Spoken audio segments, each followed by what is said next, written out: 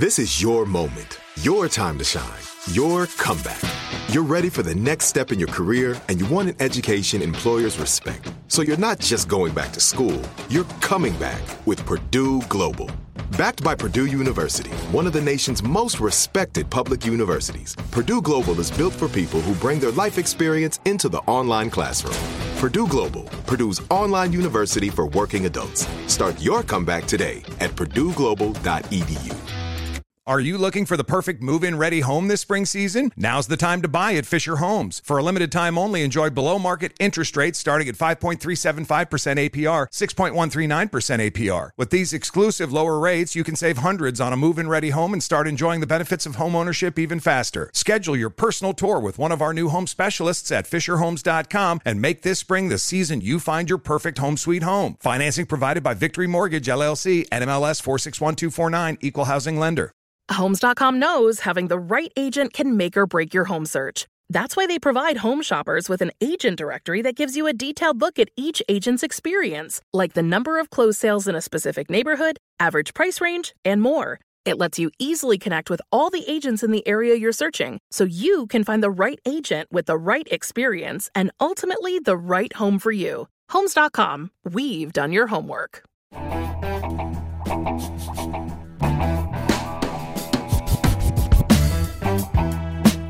Hey, it's Russell Peters, and you're listening to Culturally Canceled. This week, we're talking about roots, whether they started in L.A. or Canada. Listen, we have my dear friend, a guy who I respect the hell out of. I've also known him since he was a teenager.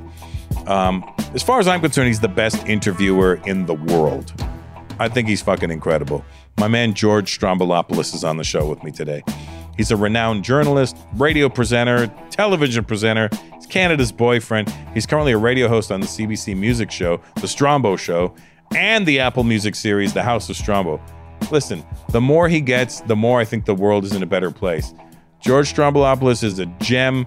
He's so welcome in my world, and I love the guy dearly. Also on the show, we have my dear friend, my cigar partner, my neighbor, Bentley Kyle Evans is one of the major players in the entertainment industry as a producer, writer, director, and actor.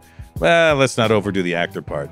He was the showrunner of Martin, the creator and showrunner of The Jamie Foxx Show. He has a new show, Dad, Stop Embarrassing Me, coming to Netflix on April 14th. He is a force to be reckoned. This guy is the real deal, and him and I, on the low, we're working on something, guys. Don't trip, chocolate chip. In this episode, we compare Canada and LA upbringings. We talk about Cops, Little Richard. We talk about our origin stories, and I really think you're going to dig it because I like to put people together that wouldn't normally be together. Why would Bentley Evans and George Stroumboulopoulos and Russell Peters be sitting in a backyard together?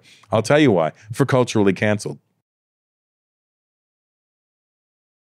Hey, welcome to Culturally Canceled. I'm your cancelably cultured man, Russell Peters.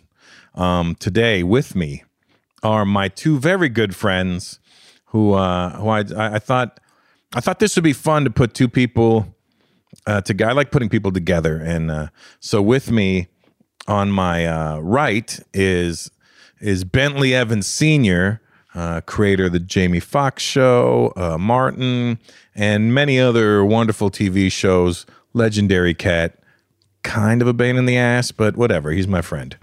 And what up, Ben? Just a little bit. There you go. And on my left is a friend of mine I've known since, I guess we were teenagers. He was a teenager. I must have been in my early 20s then. Yeah, you must have been like 18. I would have been 20. I think so. Yeah, only a couple of years separating us, and he's a legendary cat from Canada, Mr. George Stroumboulopoulos, Russell, aka Yorgo, aka Strombo, my man. And we're here hanging out in the backyard. So if you hear helicopters and planes, that's real. We keep that shit real because we do the shit outside. And Bentley and I are having cigars. George is having a vegan coffee because that's what fucking George is. Courtney, our producer's here, courting it up. She's a vegan or a freegan, as she calls herself. Yes, sometimes I have milk. Yeah, and listen. I think I would do it if I could still have butter and milk and cream and ice cream. I'm like, you could. It's called a vegetarian. Oh, I guess yeah. Yeah. Or you could have oat milk. You ever tried oat It milk? tastes like dog Good. shit. I had oat milk the other day. It's not bad. Nah, I don't want not good. bad. I want my milk to just taste like fucking water. It doesn't taste like that. Yeah, I don't want no aftertaste from my milk. All right. That makes sense. You know, I'll drink chocolate almond milk Yeah. because That's it's good. like, it's like having chocolate covered almonds in a glass. Yeah. Yeah. Maybe I'll do that tonight. That's a good idea. Yeah. Also, Eddie's here in case we have any questions we need Eddie to do research on. And we have Eddie's cousin Ernesto is sitting in today. Ernesto. So George and Bentley were talking right before we got on the air and I say, hey, save that conversation. Let's get that popping again. Tell me what you were talking Just saying that I think that Jamie Foxx is the greatest living entertainer. And while I think there are a lot of people who can do a lot of things really well, I can't think of one person who can kick at the level that Jamie can in every single category. And also do it with this generosity of spirit. He's a powerhouse. And then after I said all that, you say, and he could throw a football the length of a field. Yeah. I didn't know that. So really? he can do everything. He can do everything. He can, I mean, listen, the guy can sing. He's classically trained on the piano. Mm-hmm. He can sing opera. He can act his ass off. I mean, the Oscar says that. That's right. He can, he can, like I said, he can throw football. He can play basketball pretty decent. He can do it all. And so I was trying to think about who is And his that? impersonations are dead on. That's the other part, his impersonations. I don't. Dead on when he did that fucking LeBron when I was dying. Yeah. That LeBron one, because I was like, that's one I didn't. When he did it, I was like, fuck. Yeah. That's when they said he's going to play Mike Tyson. I go, I could totally see him becoming Mike Tyson. Well, you know, my thought behind that was, is Jamie too old to play that? But he still looks youthful enough to pull that off. I mean, yeah, Jamie's the same age as Mike Tyson, isn't he? Yeah, but I mean, he'd be playing Mike Tyson younger. Yeah, but yeah. Jamie don't look like. I mean, Jamie could. Mike had a very mature look at 20. He did. You know what I mean? Mike didn't look like a 20-year-old kid. He looked like a grown pit bull. Yeah. Yeah. Yeah. You know, Yeah. Jamie also has this ability to make people around him better on camera. And a lot of times you see a really great actor and they steal the scene. Jamie doesn't steal scenes. Jamie creates a space where everybody wins on camera. That's a really unique ability. Yeah. You know, the crazy thing about Jamie is that, you know, he's a very generous guy when he likes you. So he keeps his circle small. He's very much a guy that's big out in the open. And he's at home. He keeps his circle small. But the people that he messes with, those are the people that he messes with. And I've been working with him now for about 26 years. And our relationship, I feel like Jamie's like a distant relative. he's like my seventh cousin. You know what I mean? You've known him a long time. Known him a long time, yeah. At least about 30 years, just about. How about House Party, though? Because I was an usher at a movie theater when House Party opened. And that Were you in a house party, Bentley? I was in House Party. I'm going to show you. I got to show you this scene. It won't go away. It's just still out there on the internet. I don't remember you in it. Yeah, so I'll tell you, and then you'll go, oh, maybe you remember that the one little thing where in the bathroom the toilet got clogged up. Oh yeah, that you? Yeah, and they're all blaming me on clogging up the toilet, and I'm like, what, me? You know, that kind of thing. And I'm like, look at the log in that motherfucker. You know what I'm saying? so it was my first speaking role that actually made it to the screen. I had a couple of other ones before that. You got cut from? Yeah. Editing room floor on I'm Gonna Get You Sucker. Yeah. And really, he was in I'm Gonna Get You Sucker? Yeah. I worked on the whole movie. I was Keenan stand-in, and he gave me some lines. Oh, nice. And then I got my SAG card in Hollywood Shuffle. I'm all through the movie, but I have no speaking lines because they cut out. I think Are Hollywood you visual? Shuffle. Are you visible in it? Yeah. I was 19 years old. I'm visible in that movie. That movie is the Bible in that it's a prophet. That movie, like, people need to watch. That movie is one of our favorite movies ever. I didn't know that you were in that. Fuck, Yeah. that movie's amazing. Yeah, that's how I got into business. Through that film. So Robert Townsend, right? Yeah, I dropped out of junior college to go work on that film. You made the right call. I think you so. made the right call. I had a meeting with. I was telling Bentley the other day. I had a meeting with Robert Townsend a couple of years ago, about 2 years ago, to see if he'd let me do a remake of Hollywood Shuffle, based from the South Asian side, Right. Called Bollywood Shuffle, or whatever we would call it. You know what I mean? But I wanted to do it like to show that the exact same story exists with a different bunch of people. Right. How did he feel about that? He was like, your story's way better. Like, I'm like, what do you mean? He's like, I want to tell your life story. I go, that's great. That's a separate thing, but I really want to really do your movie. But I didn't want to press him too much because, I get it. You know, he doesn't want somebody to. He's been guarded with it for so long. Right. I mean, It's just such and an since I've important never film. done anything like that, I mean, I wouldn't trust me either. For fuck's sakes, you know. What I mean? No, I think you should make that film though, or a version of that film. I definitely would like Yeah. to, but I wanted his blessing to do it. You know what I mean? Because I didn't want to do it. Like, well, I'm going to do it anyway. I don't want to be that guy. Right. Yeah. And I respect Robert too much to just be a punk about it. Right. Yeah. You could do And he's so nice. I mean, you know. Oh my God, he was the so, nicest guy on the planet, man. Yeah, like I'm not going to do it. I'm not going to be disrespectful to the guy ever, you know? I mean, everybody was in that movie. Everybody was in Hollywood Shuffle. So Hollywood Shuffle, I think, don't quote me on this, but I believe it was the movie that had the highest rate of Taft-Hartleys and to get into SAG through that film. So Robert goes on record for putting the most people in the Screen Actors Guild at that time. I don't know if it's been surpassed by now, but at that time, that was a fact. Amazing. And I was one of those folks, man, that slid in the door. I didn't even know what a Taft-Hartley was. It's just like it's almost like a waiver kind of thing. I guess it's like an induction. Yeah. Where you get accepted in, you know, so Yeah, because you needed a certain amount of movies before, right, to do it? Well, but if you're a person of color, you needed less because there was less available. yeah, but the way that it works is it's like the Screen Actors Guild is tricky. It's that catch-22 where you have to have a speaking role to get in, Yeah. but you have to get in one to get a speaking role. That's right. So it's like when you make an independent film and then that film becomes a union film, everybody in the film has to become union. That's amazing. Yeah. Oh, nice. It's like a big foul swoop. Townsend shot this whole shit on his credit cards. Really? Man. He Yeah. told me that. Yeah. That's insane. You know what, Russell, it was so funny because I remember like Townsend would give us walkie-talkies and say, go stand out on the corner of Pico and La Brea. If you see the police coming, here's the code word. Because we had no permits. None. Isn't that where the Winky Dinky Dog was? Yeah. No, On Fairfax? No, the Winky Dinky Dog. It Hold on, wasn't. my helicopter's flying by. Oh, well, that's okay. Hey, there's Russell's friend. Winky, dinky, dog. Winky Dinky Dog. Winky Dinky Dog. Because the hoes got to eat too. Oh, got to eat. Oh, that movie. Whole cake, my whole God. cake. John was incredible. Beats us on Fantastic. Wednesdays, feeds us on Thursdays. And closes us on Saturday, or whatever the line was. No, Winky Dinky Dog was on Slauson and Western. It was this little small spot there. And every time I tell people that, they go, no, it wasn't. It was, I'm like, I was there. Trust me, I know where it was. Because there's a spot on Fairfax that looks like it. Is it Okie Dog? Yeah. Yeah, so it's Okie Dog. But no, Winky Dinky Dog was just this little shithole, man. And it had this little area with like, it was fenced in. It was really weird, man. It was right in the smack And it was dab a in the real middle. place. Yeah, but it wasn't called that. Right, no, obviously not. Yeah. But it was just smack dab in the middle of the hood. Yeah. Yeah. That's where you want to shoot in the, Yeah. Oh, yeah. in the mid-'80s. Shoot and get shot. Yeah. Yeah.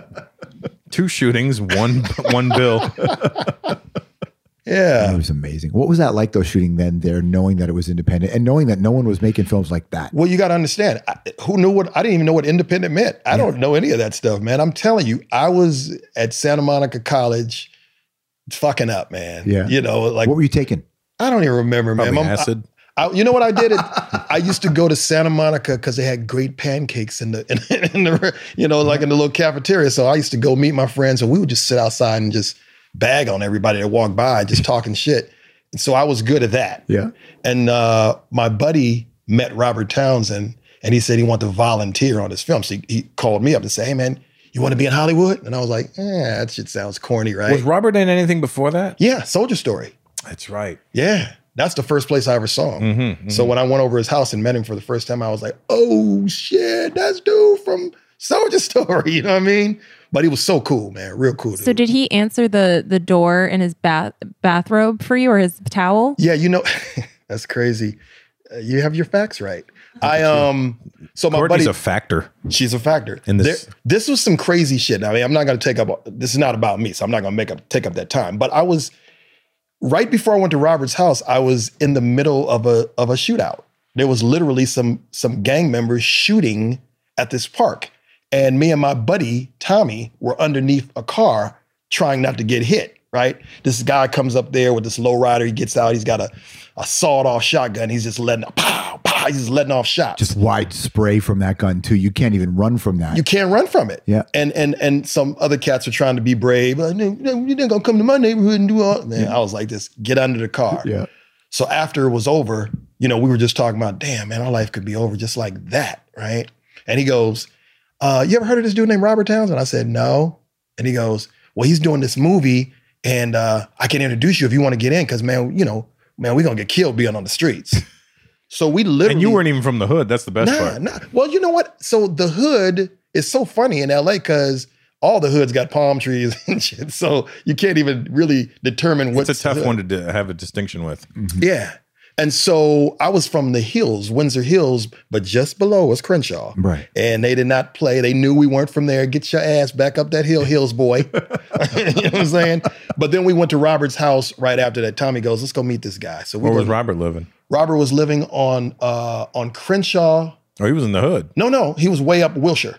So he was living on a street called Windsor, one block over from Crenshaw. And he had a nice little apartment. And so we go up there and knock on his door. We don't know. I'm 19, and he opens the door and he's got on a towel. He just got out of the shower and he's like, yeah.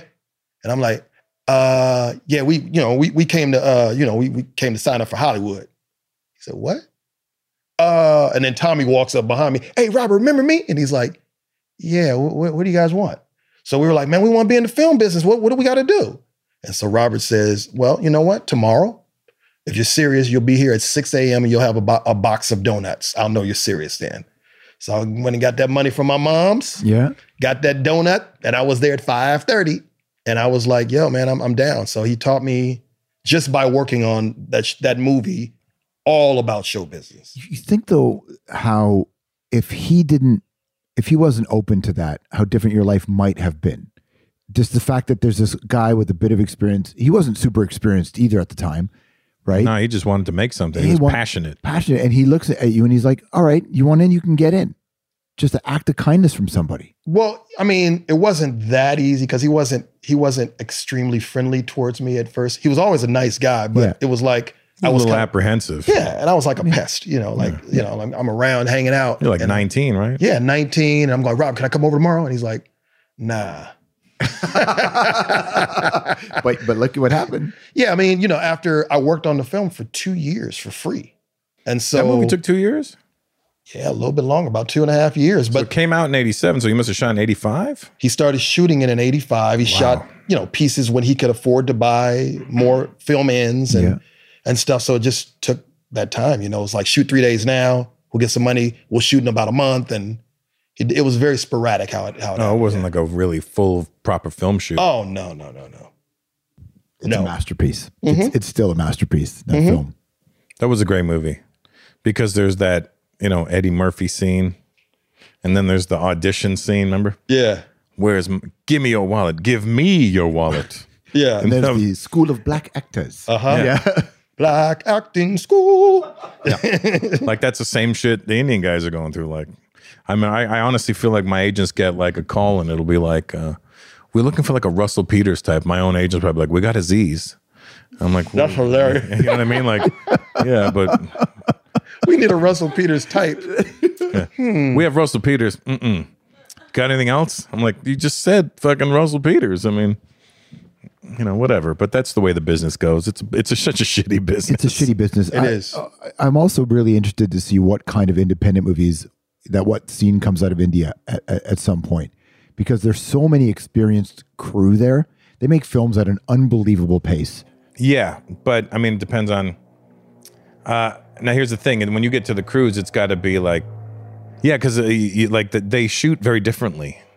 So the way they light is different. And so to get them to make that adjustment to try and make cinematic movies as opposed to Bollywood films is going to be the trick. And that's where you get the new blood in, that's the new kids who come in with the different ideas. And I remember interviewing Amir Khan, and he created a big stir because he just wanted to shoot one movie a year because everybody expected to shoot so many films there. And he's like, no, I'm just going to do one movie a year. But I know actors in Hollywood, big stars like him, they're not doing a movie a year. Right. There's no chance they're going to work a couple of years. Yeah. but the pace there was just out of control. Oh yeah, they shoot and there's no hours. There's not like, oh, we're going to do a 12 hours, guys, we're done. Yeah, no. Oh yeah, it doesn't matter. Is it true that they can shoot a film from beginning to actually having it in the theater in a month? I don't know about that, but I wouldn't doubt it. Yeah. They're on that soap opera schedule, maybe, right? It's kind of how soap operas roll.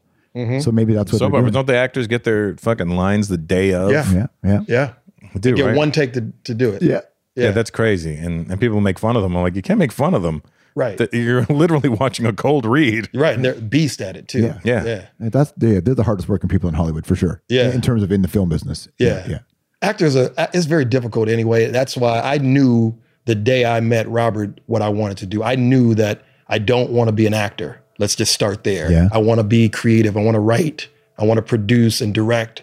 I knew that the very first time I set foot on a set. The acting thing, I feel very lonely. That's the thing about what Russell does, going up on stage and doing stand-up. It's the scariest place that I can imagine being. You don't have to imagine it. You used to do it. Yeah, but never in front of an arena full of people. Oh man. I know, but that's a different time. I mean, you've already put in your work and now they're already there to see you. The reason you get nervous is because you're not sure how they're going to react to you. When you're playing If in you front know of a they're small group. already there for you, you're like, well, all I got to do now is not disappoint them. Right. That's literally your only goal at that point is do not disappoint these people. 16,000 people came to see you because they like you. Don't fucking let them down. Yeah. I'll tell you, back in the day, I saw Russell at a place called Yuck Yucks in Toronto, which was at Yonge and Eglinton, kind of a famous comedy club in the city. It's the club Jim Carrey started at. Oh, is that right? Yeah, and it's a small basement club, right? And I saw Russell there. This is, forever ago. And then decades later, one subway ride down, you sold out the hockey rink. You sold out the home of the Raptors. Oh, yeah. A couple nights in a row, and it was just a subway ride down. So I was just thinking about how I remember seeing Russell. You think you hosted that night too? Probably. Yeah, and it was just a small night. Yeah. And then decades later, and no comedian in Canada has ever pulled off what he's done. Yeah. To be able to do that, arenas across nobody can do that. No, only Russell. Not to toot my own horn, but 7 times. So That's right. but what do you I do want to get the facts out there. Yeah, but since we are talking about it, guys, I'm just saying. how is that though? For Seriously. when it's your hometown, it means more to you. Yeah. I can't understand how that happened. It was a meteoric rise for you. So what do you attribute that to? Well, it's different. See, in Toronto, I had already had like the local following. Like I was already like, especially in the black community in Toronto, I had, that's where I grew up. That's the people I grew up with. And then Kenny Robinson started a Black Comedy Night on Sunday. He started in April of '95. And that's what really I found like, oh, I can be me up here now. So once I found out I could be me up there, that's when I really started working hard on those shows because I would want to do a different set every month. In the United States, so much of comedy is based around race, right? And there's so much about that. That's not really how it works in Canada. You have had a little bit of the French English stuff, but you don't really have a lot of comedy based on race. And no one feels comfortable going on and being hyper offensive unless it's that old school white guy kind of offensive, which quickly played out. So Russell, from my perspective, watching you rise in the game was you were able to and comfortable enough to say things that people wouldn't say, but you never came across as a guy who had a background privilege or racism in you. You just, for obvious reasons, but you showed up and you said shit that people wouldn't say. And Canadian comics wouldn't do what Russell did. And because he's international, and the neighborhood that he grew up in, Brampton, so I'm from Malton, which is right next door. He's in the town next to me. It's very ethnically diverse, but it's still very much you're your own ethnicity. So you didn't, well, especially at the time we grew up in the 70s. My town was blue collar as fuck, big time. And it was Auto like plants white, up there, and white, really white, like white, trashy white, and black. But immigrant black, like Caribbean. Yeah. Oh, yeah. So, and there was not very many Indian people at all in my hometown then. They were Now. my hometown, Malton, Well, Malton was really Italian at one point. and then became very Indian, and all the Italians moved to Woodbridge, the neighborhood over. Your town became a mirror of my town because it became really Indian and became really, really black. And then I remember like when, in like '84, Westwood, your school. Did you go to Westwood? I went to Ascension, but 83 is when I moved there. Oh, really? Malta. Okay. Yeah. Well, Westwood, I remember they came to play us. I think one of their teachers was a wrestler and one of our teachers was a wrestler, and they wanted to wrestle each other. So the schools got together. And I remember it was breakdancing time, and this one guy came and they were like, there was this white guy named Billy. I forgot his last name, but Billy was the coolest white boy I'd ever seen in my life. Mm-hmm. Like, he had all the fly shit on. He came to a house party in Brampton. I was like, yo, who the fuck is that guy? He had on like the dope shell toes with the perfect fat laces, the perfectly creased fucking straight leg jeans. He had like, I don't know if they were red or whatever. He had like the cool pants on. Remember, they were two-tone, one color in front, one color at the back. Oh, I love it. And he had on like a white golf glove and the right Kangol and the Kazals. I was like, and he was dancing the right way. And I was like, yo, I want to fucking look like that guy. And where's Billy today? I don't know where he is today, but I was just like, yo, that motherfucker was cool as shit. And he wasn't getting hate from nobody. Mm-hmm. Yeah. Like, even the black dudes was like, yo, that's a cool motherfucker right there. I think he even had a cane with him. You know what I mean? Like, just on some cool shit. And you're like, God damn, how did he get all that? They were really interesting neighborhoods because it was so diverse, but you were your own thing, and no one was trying to be, it's Canada, but you were your ethnicity. Sure. You were your ethnicity first. And I think that really resonated. Are you looking for the perfect move-in ready home this spring season? Now's the time to buy at Fisher Homes. For a limited time only, enjoy below-market interest rates starting at 5.375% APR, 6.139% APR. With these exclusive lower rates, you can save hundreds on a move-in ready home and start enjoying the benefits of home ownership even faster. Schedule your personal tour with one of our new home specialists at FisherHomes.com and make this spring the season you find your perfect home sweet home. Financing provided by Victory Mortgage, LLC, NMLS 461249, Equal Housing Lender. Like many of us, you might think identity theft will never happen to you. But consider this. There's a new identity theft victim every 3 seconds in the U.S. That's over 15 million people by the end of this year, equal to the populations of New York, Los Angeles, and Chicago combined. Even worse, identity theft victims often don't even know they're victims. That's why LifeLock Identity Theft Protection alerts you to identity threats, even the ones that don't show up on a credit report, like data breaches, fraudulent bank transactions, loan and credit card applications, and crimes committed in your name. If your identity is stolen, your own dedicated LifeLock U.S.-based restoration specialist will work to fix it. LifeLock protects you in ways that you simply can't on your own. Join now and save up to 25% your first year at LifeLock.com/iHeart. That's LifeLock.com/iHeart to save up to 25%. Identity theft protection starts here. Right here, right now. Find your beautiful new floor at Right Rug Flooring. Choose from thousands of in-stock styles, ready for next day installation, and all backed by the right price guarantee. Visit rightrug.com. That's RITERUG.com today to schedule a free in-home estimate or to find a location near you. 24-month financing is available with approved credit. For 90 years, we've been right here, right now. Right Rug Flooring. LA, it's funny. It was a whole different experience. He said it was a lot of black immigrants there. Yeah. I don't think I met a black immigrant until I was an adult down there. And it was Caribbean, right? So Jamaican, Trini, Haitian. That was the neighborhood. Yeah. Well, I didn't even know we didn't really have that many Haitians. We were had mostly Haitians. in Montreal. Yeah, we had Haitians. Yeah, Jamaican, Trini, Guyanese. I met all those Asians. There was this one dude that punched me in my face one time. He was from Jamaica. He was a big fucking guy. He wore a size 13 in the 6th grade. And I was talking shit to him. And my friends told me to hit him with a can of 7-Up. So I had a can of 7-Up in a paper bag. And he said some shit to me. We were teasing him about his shoes and shit. And he ran up on me and I swung this thing at him and the bag ripped and the soda went away. Oh. And he punched me right in the face. You had it coming. And you were more mad about losing the 7-Up. That was the fucking roughest part, because black dudes are fucking growing up. They play different, and you'd be enjoying your fucking. I remember eating an ice cream sandwich. We walking home from the store, and I'm at that last bite, and motherfucker slapped my hand.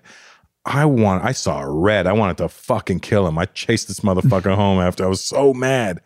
It was the last bite. And he was laughing his ass off. Oh, yeah. He was so mad. Why are you so mad? Motherfucker, I was enjoying the shit out of that. And I didn't have money to go get a second one. Yeah. I'll tell you a funny story that happened to me. I'm in the 9th grade. Mm-hmm. I'm at Baskin & Robbins. And same thing happened to me. I saved my lunch money and went to Baskin & Robbins, and I had a hot fudge sundae or something like that. And I brought it out, and I'm talking shit. Yeah, I got the sundae. Fuck them little cones. I got the sundae. And this one dude said, bap, and knocked it right out my hand, right? Watch this. Here comes this root beer brown Mercedes-Benz, big body, pulled into a parking space. And Magic Johnson gets out the car. And I said, oh shit, it's Magic. This is when Magic's 1920 second year with the Lakers, when he's a superstar in LA. Oh my God. And I said, hey, what's up, Magic? He said, what's up? I said, hey, motherfuckers knocked my ice cream out my hand. He said, oh, damn, that's a tough break there. That's a tough break. So he said, come on inside. So he bought me another one. Come on. Oh, that's dope. And I've never told Magic the story. You really should tell Magic the story. That's amazing. Because you guys are friends. Yeah, I've never told him that story. I don't know why you've never told him that story. Because I always forget about it. Because it's like I met him on a whole different level. So it's like you forget about that until he said that story. I forgot about that. I was in LA when I was 18. I didn't meet Magic, but when I was 18, I was walking down Hollywood Boulevard, and this car pulls up beside me, like a Bentley pulls up beside me. And this guy in the back goes, son, come here. And I look over at the car, and I'm just a teenager. And I walk up to the window, and this guy says, son, I want to introduce you to the Lord Jesus Christ. And I looked at him, I went, you fucking Little Richard? And he's like, like, I am. And I said, okay, what? He said, have you met Jesus? And I went, Mr. Richard, my mother's really religious, so I grow up around Jesus. Like, well, I want to give you my book. And I said, okay. And he hands me his book, and he shakes my hand, he holds it, and then he says, God bless you, son. And the car peels away. But does he say more like, son, let me introduce you. I got to introduce you to Jesus, he was son. Very Little Richard. I'm going to introduce you to Jesus. Yeah, I didn't want to do that voice. But yes, I'm glad you did. It was very Little Richard. Honey, yes, come meet Jesus. He's in the back seat. It was incredible. Louis Anderson has a really great Little Richard story. Louis, I don't know the story. I don't remember the story clearly, so I don't want to butcher it. But he told me a really funny Little Richard story one night. Yeah, Little Richard used to just roll the street. Yeah, apparently hand books. There was one of those types of stories as well. Yeah, he lived next door to the Comedy Store. Yeah, that's exactly what he told me. Yeah, wow. Yeah, he said in the Rock and Roll Hyatt. Yeah, he did for many years, and not like a high up, like a 3rd or 4th floor or some shit. Yeah, just had a spot. Oh, I love that. So I wonder, do you think they paid for him to live there? Like the hotel just gave him a break because it's Little the Richard? fucking label probably paid while they were robbing his ass. Yeah. Shady ass record labels. Yep. Fucking Little Richard, the best. The king of rock and roll. I worked with him once. He did an episode of Martin. He played this rat exterminator, and he had on this blinged out jumpsuit, and he came and played the piano, and he called me Tolly. This is what he said to me.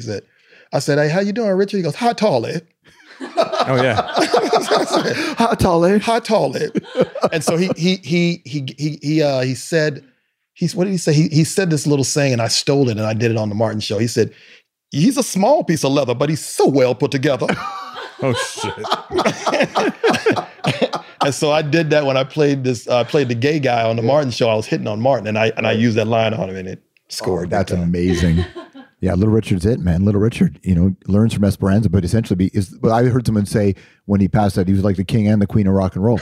Yeah. Like Little Richard, that's what they said. Like Little Richard is kind of ground zero for all of us. For music. I mean, really? Yeah. I mean, what's funny is because of the music he made, nobody ever really made a big deal about him being gay. I don't think it was ever mentioned while he was alive. No. I don't recall it. Yeah. No, yeah. It was just great. It was just like inspiration. Yeah. It was inspiration, yeah. So he inspired like everybody. Yeah, everybody. Him and Chuck Berry. Yep. What about Hendrix? I'm sure Hendrix had a little bit of that from him, and so did what's our other guy? Prince. Oh yeah, for sure. Oh, for Prince, sure. Come on. Yeah, man. for Prince sure. is obvious. Yeah. Prince even said he loved Little Richard. Yeah. Like like all the flash of Little Richard, and then he liked the funk of Rick James, and he was and the guitar style of Jimi Hendrix. Prince never once hid who his inspirations were. Yeah. And you never felt like Little Richard was trying to play somebody else's game for music. Yeah. Little Richard, we were playing his game. Right. Yeah. It was all him. I saw him in concert once with Chuck Berry, and it was wild. Had to be. Yeah. You saw Chuck Berry live too? Chuck Berry, Bo Diddley, Little Richard one night.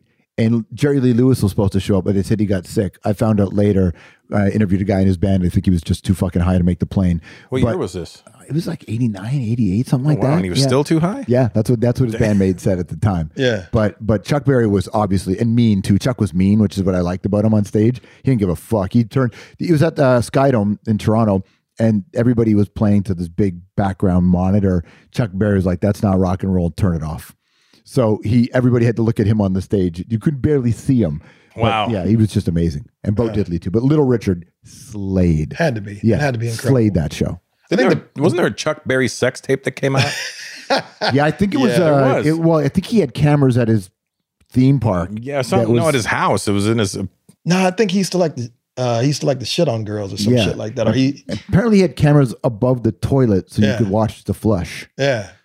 Oh man, I was watching an episode of Ain't that some shit? American Dad, and there was some Eddie pulled scene- it up, and you spelled Chuck Betty.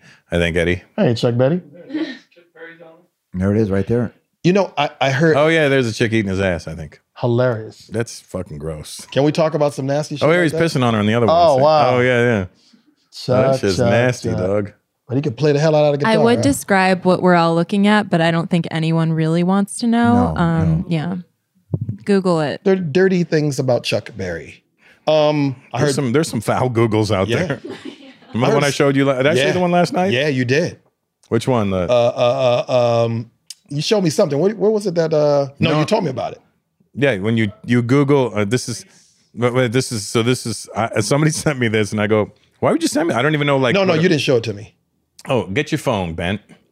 I'm not even going to tell you what it is. Okay. Go to Google, Okay. and now in your search, type in science fiction movie made. Or was it space movie? Space movie made in 1992. Well, this is fun. People can play this at home. Yep. Don't get mad at me. I didn't come up with what the answer is. So it is. Oh my God. I can't say what. Gay nigger. That is hysterical. And see, I can say it. I can say that. Yeah, that's very why I much let you on do it. it. So he let me say it. Yeah, So read the title. It's gay nigga. Gay niggers from outer space. I have to see that. Like, that's the answer for space movie made in 1992. Oh my on goodness. Google. Have you seen? the No, movie? but somebody sent me that, and I go, and somebody put, I thought it would have been Apollo 13. It got 6 out of 10 on IMDb. Yeah, 80% like this movie. There you go. Would that Master also- Fat Man. We have to have a movie night over here and watch that shit. Extraterrestrial beings travel the galaxy to free men oppressed by females to make way for an entirely homosexual society.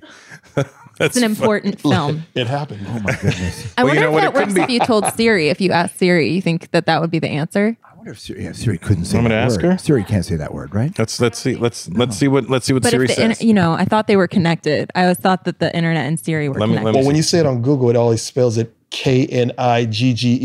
Knig. Wait, Let's see what happens. Ready? Hey Siri. What space movie was made in 1992? May the odds of these movies being what you wanted be ever in your favor. MST3K, Teenagers from Outer Space.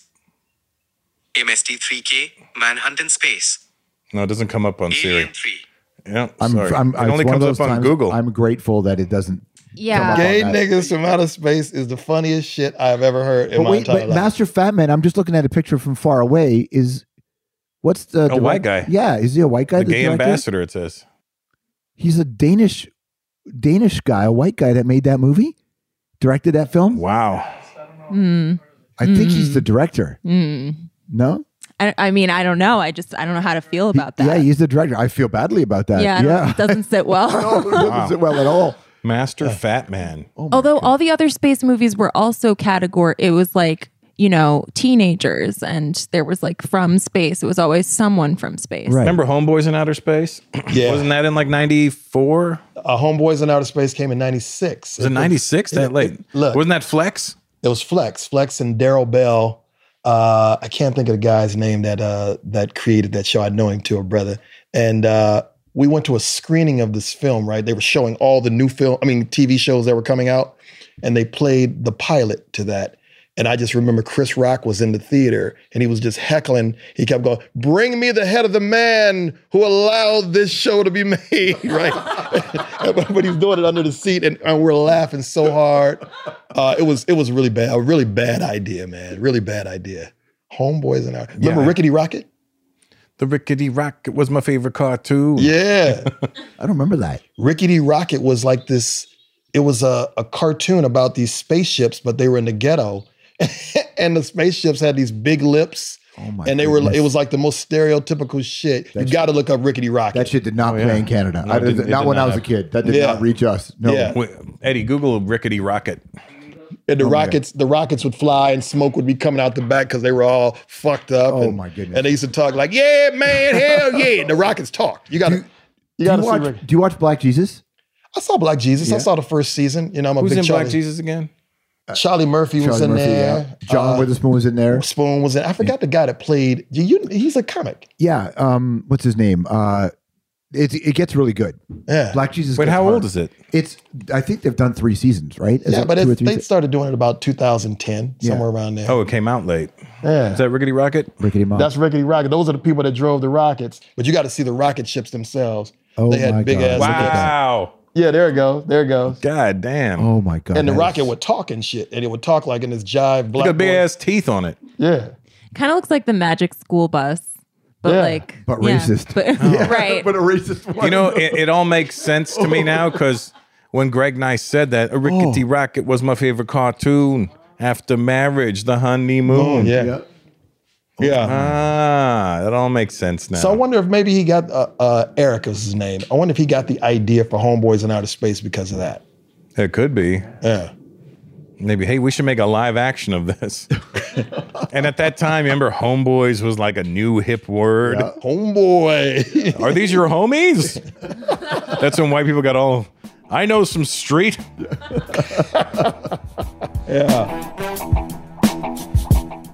Do you dread looking at your credit card statement every month? I don't blame you. Credit card debt is the worst. If you're stuck in an endless cycle of high interest rates and minimum monthly payments, Upstart can help lift that weight off your shoulders. Upstart is the fast and easy way to pay off your debt with a personal loan, and it's all done online. Whether it's paying off credit cards, consolidating high-interest debt, or funding personal expenses, over 500,000 people have used Upstart to get a simple, fixed monthly payment. Unlike other lenders, Upstart looks at more than just your credit score. They'll also consider your income and employment history. That means they can offer smarter rates with trusted partners. With a 5-minute online rate check, you can see your rate upfront for loans between $1,000 to $50,000. And you can receive funds as fast as 1 business day after accepting your loan. Find out how Upstart can lower your monthly payments today when you go to upstart.com/Peters. That's upstart.com/Peters. Don't forget to use our URL to let them know we sent you. Loan amounts will be determined based on your credit, income, and certain other information provided in your loan application. Go to upstart.com/Peters. In 2021, mental health is finally a thing, and that's why we're excited to be sponsored by BetterHelp. So many people are struggling right now and aren't feeling like their normal selves. But therapy helps, and therapy doesn't have to be just sitting around and talking about your feelings. It can be whatever you want it to be. You can privately talk to someone if you feel like you're having trouble dealing with stress, or if issues have come up in your relationship. Whatever you need, it's time to stop being ashamed of normal human struggles and start feeling better, because you deserve to be happy. And now you don't even have to worry about finding an in-person therapist near you. BetterHelp is customized online therapy that offers video, phone, and even live chat sessions with your therapist. So you don't have to see anyone on camera if you don't want to. It's much more affordable than in-person therapy, and you can start communicating with your therapist in under 48 hours. Join the millions of people who are seeing what therapy is really about. It's always a good time to invest in yourself, because you are your greatest asset. And Culturally Canceled with Russell Peters listeners get 10% off their first month at BetterHelp.com/Peters.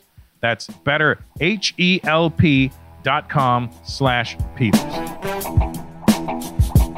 I think about the words we used to use, and like only a few of them lasted. Dope is a word that stuck Still around. there. Still there. What about fresh? Fresh never made it. Deaf never made it. Fresh to deaf never made it. No, posse was the word that everybody used all the time. Posse went away. Posse went away. Yeah. Yeah. Homies. Homies is still around. a Homies little is bit. sort of around, but it can be misconstrued. It could be misused. Yeah, it turned into dogs. Yeah. Those my dogs. Yeah. It went from those my homies to those my dogs. And then peeps came and went a little bit because it started getting.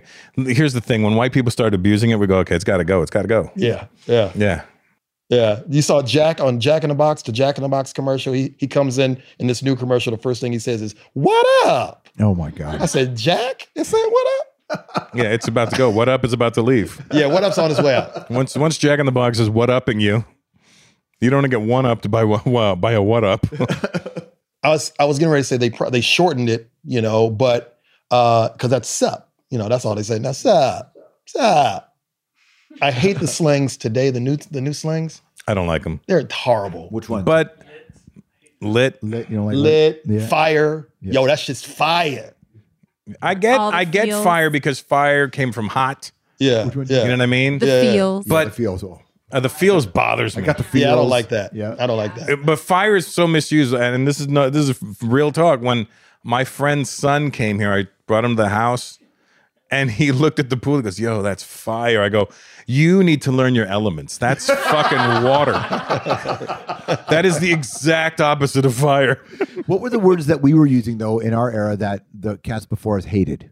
Probably fresh, deaf, Fresh, deaf. dope. Death Ill. for sure. I mean, Ill. death- I still say ill though. Yeah. I think it was very New York. Well, I was East Coaster. Yeah, we didn't That say shit that. is ill. I still say it's I ill. still say ill, too. Eddie makes fun of me because when I meet people, especially from New York, I was like, "Yo," I'll be like, "Yo, you got my math?" And like, "Oh, give me a math." And Eddie's like, "Nobody fucking says that." I go, "Nobody says that around you because right. you're fucking Mexican. They're not gonna say that." The first Math time is the last thing a Mexican guy's gonna say to me. Absolutely. But the first time I heard that, somebody said that to me, so I was on the subway, right? This is my New York accent. I was on the subway, right? And so, I saw this little chick, she was Shorty. deaf. This little shorty, she was deaf. And I was like, let me get her math. And I was like, what did you say? Yeah. He said, I got her math. And I said, that's some fly shit. I'm Yeah, taking that back to LA. Oh, yeah. Math is amazing. Yeah, give me man. your Math is Give me your dope. math. Yeah. Yeah. You get it, right, Court? I mean, what? Like, what? Just tell me what I can say and what I can't. No, like What's your math. math? What's your math? What's your give me a math? math. What yeah. Like your digits. It's Yeah. like the same Yeah. thing. Yeah. Give me your Yeah. math. Math is Yeah. numbers. Yeah. Yeah. But I mean, I'm not gonna. I don't think you're gonna say. Well, you're a No, married I'm woman, not. first of all, and I mean, hey. Hey, Russ, maybe we can create something now. Like if we just change it and start saying like, yo, I want to get your numerals. Give me Is that cool? numerals. Is that whack? Well, you're married, and I'm about to be, so it don't really make any sense for Yeah, us. not for us. You know what I We mean? can say it to other dudes. Yo, let me get your. You should just say it in a professional sense. So slide but me a make it sound numerology. creepy. Exactly. Hey, let me get your algebra. Yeah, that's what you do in the Middle East. Yeah, right. You want algebra? I have a question though. I actually don't know how you guys met if you're in towns next to each other. So I was dating this girl when I was a teenager called Kendra, and Oh yeah, she was a girl I was in love with when I was a teenager. I was dating Kendra, and Kendra said to me, "You got to meet my friend." He wasn't a comic at this point. She said, "You got to meet my friend Russell. He's the funniest person in the world." That's what she said. And I think at the time she knew you more of a DJ kind of guy. You were I was DJing. Yeah, and she said, "You just got to meet my friend Russ." She lived around the corner from me. I just thought she was the prettiest girl in the world. Yeah, and she was amazing. She really was. She was cool as shit, and I was like, I want a cool girl. This is like that. the '80s when she cut her hair short. She buzzed it. And it was dyed, so like the peach fuzz was dyed a color, and you're just like, man, we didn't see girls like that. Certainly not in our neighborhoods. And I just fell for her, and that's how I met Russell, was through her back in the day. And he wasn't a dick, and I wanted to hate him. You know what I mean? I was like, I'll meet him. Oh, he's fucking cool. Wait, how old were Fuck you guys? this guy. I think I was 17, 18 at the time, maybe. Okay. Yeah. I must. Have Well, been no, 18. then if you might have been 16 because I hadn't started doing comedy yet. Unless you No, I would have been 16 because that's when I was dating her. 16. Yeah, Yeah, because I just I would have been 18. I was a year away from starting. And then I got a job. At that time, I was working at the movie theater as an usher, and so cats used to come through. But our friend, do you know Angelo? Have you crossed paths with Angelo? No, Angelo's on his way here, actually. Is he? Big Ange. Yeah, the big Big Ange. Ange. So I met Ange because I was dating this other girl who said, "You got to come to Yuck Yucks," that same bar that he was at. And said, my friend Ange is doing a set. So I said, cool. And I'm dating this girl. We go to Yuck Yucks. And Angelo, because I have a Greek last name, Angelo had a Greek last name. She's like, you guys should meet. So I'm like, cool. Angelo did a great set. Angelo comes and joins us at the booth afterwards, and we're talking. And Angelo's giving me the fucking look. And there's a certain look that a Greek guy will give another Greek guy where you're just like that dirty look. And I'm just looking at him like, what the fuck are you giving me gears for? And I went, are you with her? And he says, yeah. And I went, I'm with, who the fuck's that guy over there? And she said, that's my boyfriend. So both Ange and I were like, wait a minute. You brought me, a guy you're with, to another guy you're with show while your boyfriend's sitting at a table over there. And she said, yeah. And I was, fuck this. I had a bit of respect for that because I thought that's a real move. But that's how I met Angelo. And so Angelo, I figured, I'm not going to hang out with you anymore. You guys are Dick brothers? Well, I didn't say that. But that's how I got to meet Ange. And then Ange. And so when Russ and Ange were friends, that's how I got reconnected with Russ, was seeing him with Ange. Yeah, I've known Ange since 94. You slipped in a slang too. You didn't think I caught that when you said, what are these gears for? I was like this. Oh shit! I'm about to use gears. Give me the Canadian. Is that old? Yeah, it's a Canadian thing. Yeah, I'm bringing it here. Yeah, don't give them gears. I don't need your gears. Don't give me gears. Don't give me your gears. You're shifting on me. You see? That's right. Yeah. I like that. Yep.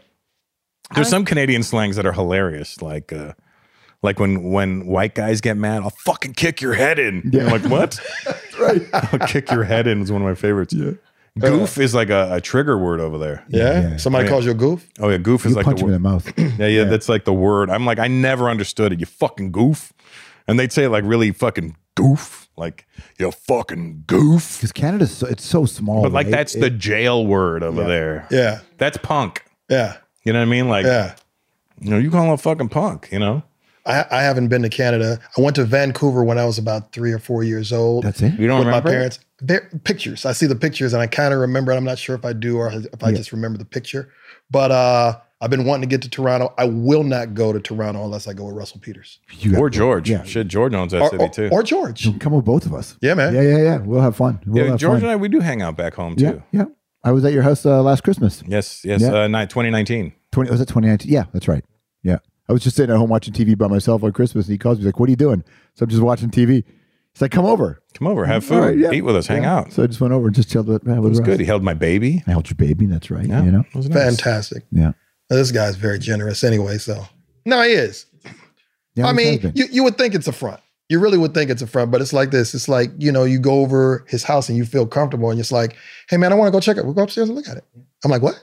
Yeah, just go look at it. And I'm like, but aren't you going to show me around? No, just go, man, just walk. And it's rare that you find people that are that open and honest. My theory is if you're in my house, I know you. Right. And I don't want you to feel like you're in my house and I don't trust you. You're here because I trust you. If I can't trust you to walk around my house by yourself, well, then why the fuck are you at my house? Yeah. You know what I mean? Yeah. He's always been like that. Yeah. Always been like that. You shouldn't. I don't like being paranoid. Remember, you had that house. You had the house across the street from where I ended up living, in the Cahuenga side, and you had a you had a keypad for your lock. And when I would be coming to LA, you just text me the keypad, and I would just go, and I would crash to the house. But I would go there, and then I would walk in, and somebody else would be there, and then 8 minutes later, somebody else would pop the keypad in, and you just let a lot of people stay there who are just trying to make their way. Yeah, because I was on the road anyway. I was like, well, I don't want this. I didn't get this damn house just to be selfish with it. Yeah, and that house was dope. It was a pain in the ass. The street it was on, the steepest street in the world. Oh my god! Man. Remember, a car flipped over right beside me doing a U-turn. Yeah, it's the steepest street I've ever been on in my life. But I bought it because when you were walking up the stairs, you could see the Hollywood sign out the window. Oh, cool. And I used to wake up every morning and look out the window and go, holy shit, I'm here. That's right. Yeah. I remember having, I would go back to Toronto still, and I had this nice new house in Hollywood Hills, and I would still travel back to my townhouse that my brother and I lived in Woodbridge, and my bedroom was small. It was a bed on a frame. It didn't have no bed box to spring. it. Yeah, it was a box spring and a mattress on those metal frames. Yeah. And it was pushed against the wall so I wouldn't fall off the bed. You know what I mean? Yeah. And the clothes were piled up on the floor. It was like a fucking teenage boy's bedroom. And the bathroom was across the hall. It was like my first house. And I remember waking up one morning and going, fuck, I think that LA shit was all a dream. I really believed it was a dream. Right. Yeah. Like, I got a house there. That's nice. And then I was like, Hollywood oh, side. I feel like that Hollywood shit was a dream. Oh, well, it was a good dream. And then my brother was like, when you go back to LA? I go, fuck, not a dream. Good. All right. See ya. Yeah, it was nice. That's the fun part when it first happens. Not that it's not fun now, but when it's everything's brand new to you, it's so nice. Yeah. That's why I think comics are always pushing the envelope to try and find something new. Yeah. So we don't get stagnant. Yeah. Well, this is one of the great I think challenges. it's probably a creative thing. I think you're right. And it's one of the great challenges in my life is that everybody in my life has grown and evolved and we all change a little bit. I still feel inside. I'm still that guy. Yeah. So I'm still as energized by the new experiences I've ever been. And LA is a crime scene of a city and I love it, but it's a crime scene. Yeah, George had some dark shit happening. Yeah, yeah? Yeah, for sure. You want to talk about it or not? Well, I can if you want. Yeah, go to for it. sure, yeah. Tell him what happened. Oh, just one of my closest friends got murdered in my home across the street from that place where he used to live. Yeah, That happens a lot. Yeah, yeah, it happens. Yeah. But Like while the friend was just staying there. yeah, Oh, it's just wow. a random break-in and a guy got him. Yeah, Homeless guy, yeah, on drugs, yeah. broke in, beat him to death. Yeah, it's pretty gnarly. That's but horrible. It's a horrible story. But what's interesting is that I always knew LA was like that. And then it happens and you're like, okay, this is awful. We're still going through the trial, right? So it's still going on, the whole thing. But I still, every time I would get off that plane and I would hit LAX, especially in the old days, Terminal 2, because you hit Terminal 2 and you're outside in 8 seconds. Like there's no long ass. Terminal 2 was nice like that. It's so nice. You're just here and you're outside. Mm-hmm. And I've never not felt that thing when I get off the plane. It's amazing because I've been here my entire life. I saw a couple of drive-bys. Yeah. I saw it, with my own eyes, but I never felt that way. I'm terrified when I go to New York. Yeah. Are you? Yeah. See, I got a place in East Village. I never worry a single thing about New York. Oh man, I'm scared of New York. Really? I went to Philly for the first time, and Philly's rough. Philly was rough, but the roughest place I've been in Detroit's rough, and DC was surprisingly rough. Yeah. DC used to be murder capital. Yeah. See, the first time, in that neighborhood, the first time I ever got shot at, I was, I think, in grade 4. You got shot at? Oh yeah, more than one. At? Yeah, in grade 4. I never got shot at. When I was walking across the park from my grade school, remember that, which is now the Sikh temple, used to be called Malton Public? Yeah, the one on Airport Road. On Airport Road. So it was in the walkway between those two places. So I kind of grew up. My cousin lived right across the street there. Yeah, that's where I got shot at from those apartments in there when I honestly was in grade 4 at the time. Yeah. So, and I was lucky because I grew up in a home. I grew up raised by a single mom, but for that brief moment that my father was around, like he taught me how to clean handguns at 4. This is all he could pass down. Yeah. But He was an Egyptian Greek. On fireworks days, like whatever our holidays where people would shoot fireworks in the air. We didn't have fireworks. He would just shoot fucking handguns into the air. We lived in the neighborhood. Like people lived there. Just pop, pop, pop, Were you pop, in the pop. houses or the building? No, we were in the houses. We were in the houses. What street were you on? This was when I lived in Rexdale on a street called Grierson, right behind a Rexdale Plaza. But then in Malton, my backyard was Airport Road. So my backyard was Airport Road. I lived. Yeah, on my cousin lived. I lived on the same street as Mr. Metro. Oh, Devin. Devin, yeah. I'm in the video for. Are you really? Did you know I'm in his music video for "Who Says You Can't Say Yo to a Princess"? I don't even remember that. Really. So yeah, so when I got to LA, that's why nothing scares me. I was a video hoe, Ben. Were you? Yeah. Were you in a lot of videos? I was in that. I was in Fabulous's video for "This Is My Party." Yeah. I'm the pilot. Okay, now I got to look for it. Now I got to look for it. I'm in a bunch of Canadian rap videos. Citizen Kane. I'm in a Cardinal video. I think I might. I don't know if I did a Cardi video. I was in a Ghetto Concept video. Oh, amazing. I tell you, I was in a Any Heartbreak video. No Additions, Any Heartbreak video. Really? So now when you go back and watch that video. 97? Yeah. Shot at Eddie Murphy's house. Yeah. You know what's funny? That's when Allie, my lady, was dating Ronnie DeVoe then. Really? She was living with him. Are you serious? Wow. That's why I made fun. I was on stage the other night and I said, like Belle Biv DeVoe said, or as I like to call him, Belle Biv.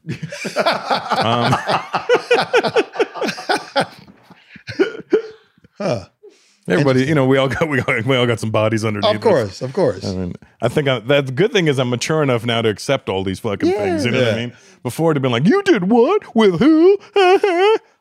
I'm like, fuck it. The shit I did, I can't judge nobody. Yeah, my wife told me that she dated a NBA player But luckily, when I heard his name, he was obviously was a nobody because I never heard his name except for on the video games. Okay, now I used to be an NBA reporter. Yeah. So would I know him? Did he make the? You know what? I don't know if she would want me to say the name. Yeah. I'm gonna say the name anyway. No, you don't have to say it. I'll say the name. His name was Alan Level. You ever heard of Alan Level? Alan Level. Who? Yeah. I don't remember Alan Level. No. Nuggets. Nuggets. Yeah. I had never heard of him, so she said, "Well, I dated." He was pretty good. Was he really? He wasn't as good as me. I can tell you. Would it have bothered you more if he was like an all-star? Yeah. You're happy she banged a loser? No, but I'm just saying if it was like, yeah, I used to date Dr. J. Oh, well. Fuck. Yeah, the biggest? You know what I'm saying? I guess you want to be the upgrade. That's what it is. You want to be the upgrade. Yeah. And when I got with her, I was not the upgrade. You had to earn the upgrade status. Man. Yeah. When I met my wife, when I met her, I was trying to figure it out. I think I was in junior college. But when we got together, I was a struggling actor that didn't want to act. So she helped you find your thing? No, you know it what? was right below his belly button. There you go. That's not what I was thinking of. I know that's not what you were thinking. No, she didn't help me with that. When she got here from Houston, Texas, I was already kind of on my path. Yeah. Yeah. As a producer and a writer. Ange is here. He brought donuts. Well, Russell, you know everybody. So who have you met or who do you want to meet that would give you that wow factor? Well, you can meet people. But hang with them. Yeah, you want to hang with them. Hang with them, yeah. To like put their number in your phone. Yeah, whose math do you want? Yeah, who's math? I don't know. Come on, don't give me no levels. No. Oh, did you say the levels? What did you say? Gears. Don't give me no gears. Or levels. I don't know. I've been able to spend some quality time with some fucking legendary people. Yeah. You know who I'd really want to meet? And George had offered this to me one time. He said, "You got to come to my house. Robert Plant's coming over." Yeah. And I was like, fuck, he's really the guy I really want to meet and hang out with one day. And I'll tell you why. Not only because I'm a huge Led Zeppelin fan, but because Robert Plant's ex-wife, Maureen Wilson, is Anglo-Indian from Calcutta. Right. Same as your family, right? Mm-hmm. And my mom's Anglo-Indian from Calcutta, and my mom is Maureen. I said, "Mom, do you remember any Wilsons from Calcutta?" Yeah, I knew some Wilsons. And I was like, damn, and there's Wilsons in my family. Man. But he has kids with her, like 3 or 4 kids with her. And why didn't you come over that day? Because I had his show at Casino Rama that night. Right. And I had to drive up to Casino Rama, and I would have been like, and I'd just flown into town. I'm like, fuck, man. I was staying up in Casino Rama. I would have to drive down and then drive back up. That's an hour and a half drive. I figured you have Robert Plant at your house. Ross, you got to come see this. You got to come over. You got to come over. Was he cool? The coolest, man. And I'll tell you, it was a real trip for me. Because he didn't seem like he had fun on Stern. No, I had interviewed Robert once before, and we got along pretty well. And so I think that's the reason why he was willing to come over. But I still didn't think he was going to come over. So I get the call going, yeah, Robert Plant said he'll come to the house to do an interview. And I went, huh? Holy shit. Because that's the thing where that joy that I have of all the music that I used to love and all the things that I still connect to, Zeppelin is as big to me as anything I've ever heard in my life. So yeah, to me, Zeppelin is... When that Uber pulled up and Robert Plant got out the car... Robert Plant's going to Uber? Yeah. When he got out the car, I think it was an Uber, it might have been Drive. When he got out the car, I was just like, fucking A. Yeah. The other guy that I called I called this guy that I used to hang out with in high school, who we used to listen to Zeppelin all the time, and I hadn't seen him in years.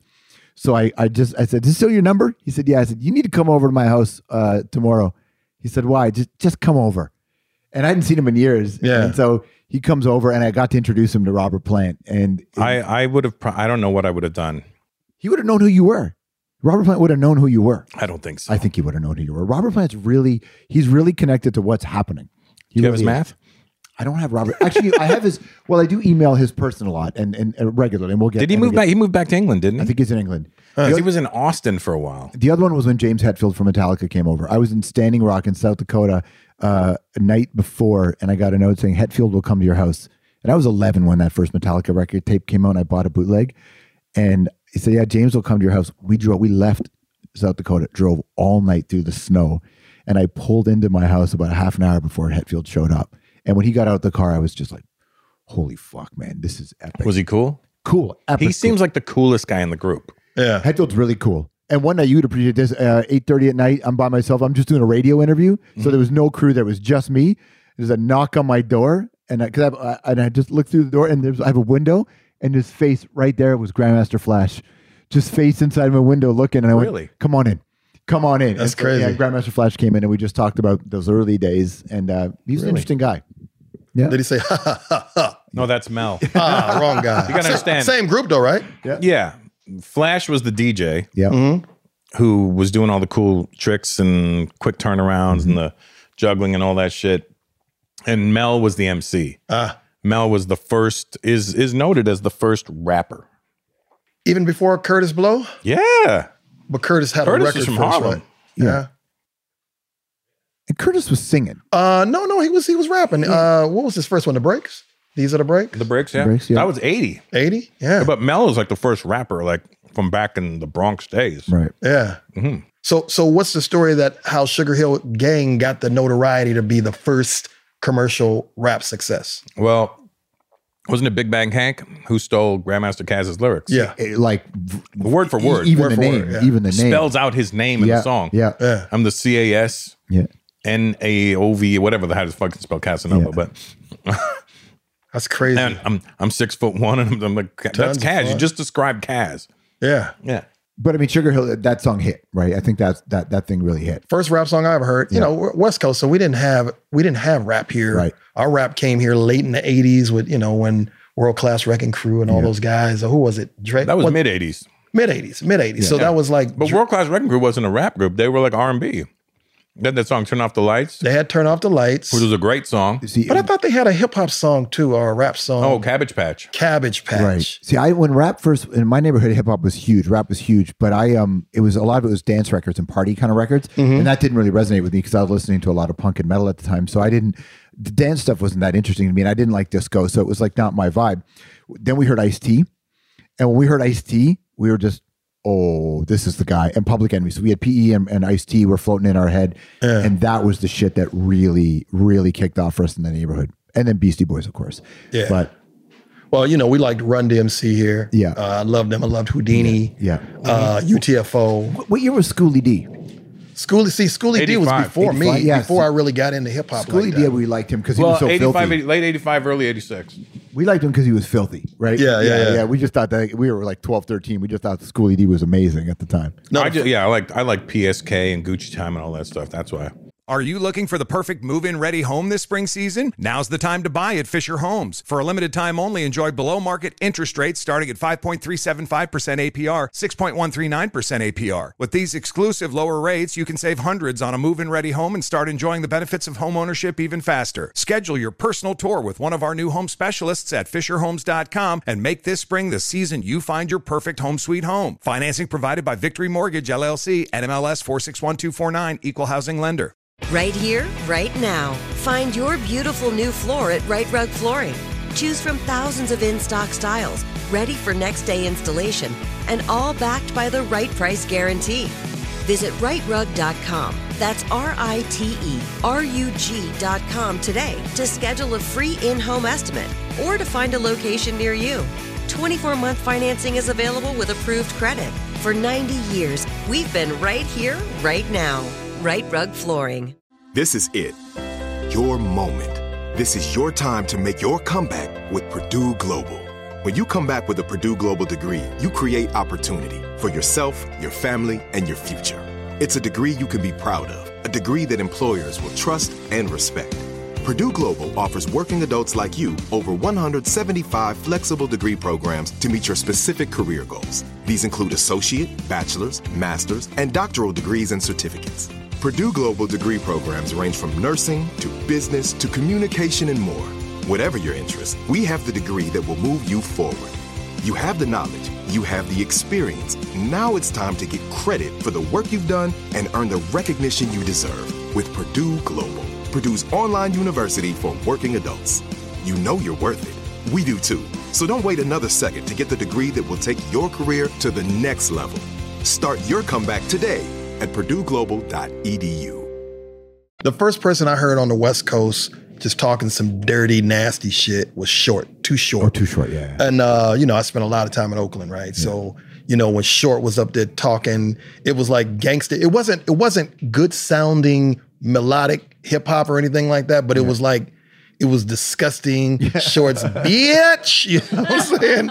And it was Too Short for me sounded like, when I heard him, I was like, has this guy gone backwards in time with his like rudimentary rhymes?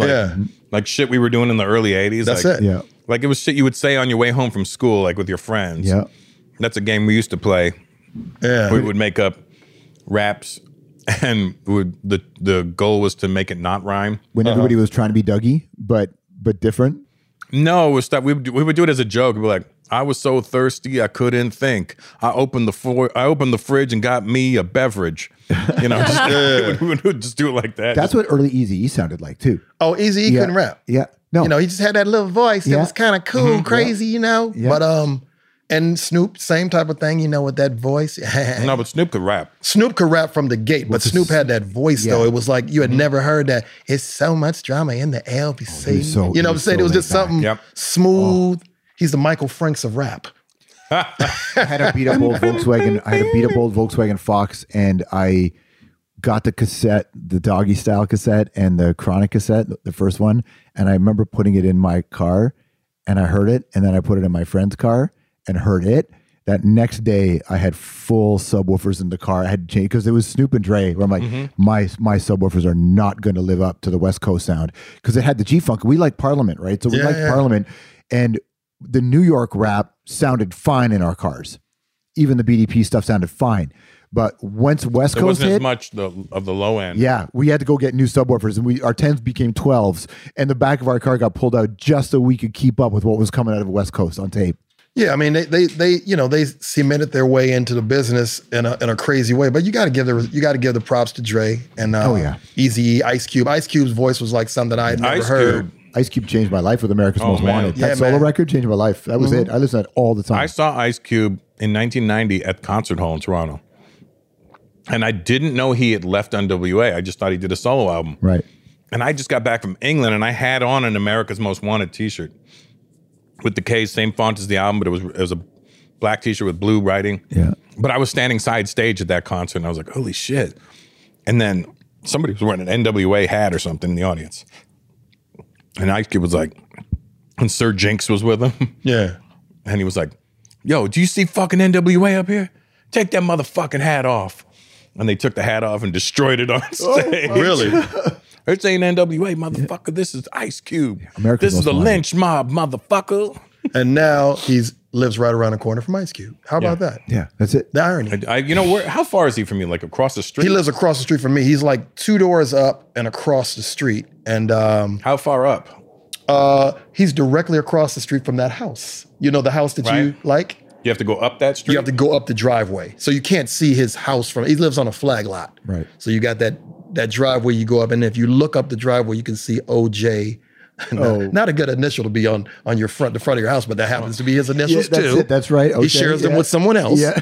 And O'Shea Jackson. And so he lives right up the street. I see him from time to time. When I moved across the street, I was like, oh shit, I'm about to be down with Ice Cube. Yeah. Right. And he invited me, check this. He invited me over one time to play basketball, right? I probably said something wrong because I haven't been invited back. But he invited me over, and me and my boy, we beat their team, you know. Wow. And because we didn't know you're supposed to take it easy on Cube, right? And so we played. And then afterwards he goes, you guys want some beers? I'm going, hey, drink beer with Ice Cube? So I'm sitting on his little patio in the nice little plush patio furniture. And he comes out with this tray with Coronas on it, with limes in it. I was like, I don't know fucking Corona from Ice Cube. I thought I was getting a 40, right? You're the nigga I love to hate. What the fuck are you doing bringing me a Corona? And I haven't been invited back. That's it. I think that might be the Did you reason say why. that? Is that why? I did say that. But I was joking. Yeah. I was like, you're the nigga I love to hate. What the fuck is these Coronas? That's probably exactly the reason you haven't been invited back. I can't say that. Yeah, right. But it was a Canadian guy who put that record played out. him? A Canadian guy put that America's Most Wanted record out, Brian Turner. Really? Kid from Winnipeg. He is the guy that in the movie where Ice Cube goes and smashes up the office with the baseball bat, which that never actually happened. And when they audited that guy to see if he had stolen any money from Cube, it turned out not only did he pay him every cent, he paid him more. So, but that's a Canadian guy, the only guy that was willing to put out that NWA record, put out that Ice Cube record. Really? Yep. Those first 4 albums were incredible. Incredible, man. I would look forward to them because that was the only album. Those were the only albums I would look forward to, the intro Yeah. and the interludes. Yeah. Because the interludes were the best on those. You know, you won, G. Won what? The wet t-shirt contest. motherfucker. Yeah, that's right. I remember think of that all the time. That fucking thing. Remember the one he used to do? What was the one he said? He would say, he was like, yeah, you know what we used to do? Jack them motherfuckers for them Nissan trucks. Get your motherfucking food, leave it in the car, And get get out. the fuck out. I remember that so much. JD's Gafflin. JD's Gafflin. That's That was it. on Kill It Will. Oh Yep. my God, I love that record so much. Uh-huh. Yeah, that was Yeah. Kill It Will. I remember. They would wait for a guy. They'd rob the food in the drive-thru, but Right. leave the food in the car. Leave the food in the car and get the fuck out. I remember My Eazy buddy E. Ooh was telling me about how they actually used to do that. So Yeah? they would wait for you to get boxed in, then they would do it. Yeah. They wait till there's a car in front of you and a car behind you, then they'd pop up front on the corner. Makes sense. Popeyes on La Brea. People used to get shot in that drive-through line all the time. On La Remember Brea? the Yeah. Fat Burger Yeah. on La Cienega? Right? Yeah. Yeah. Absolutely. That was the one. That was the one, yeah. Yeah.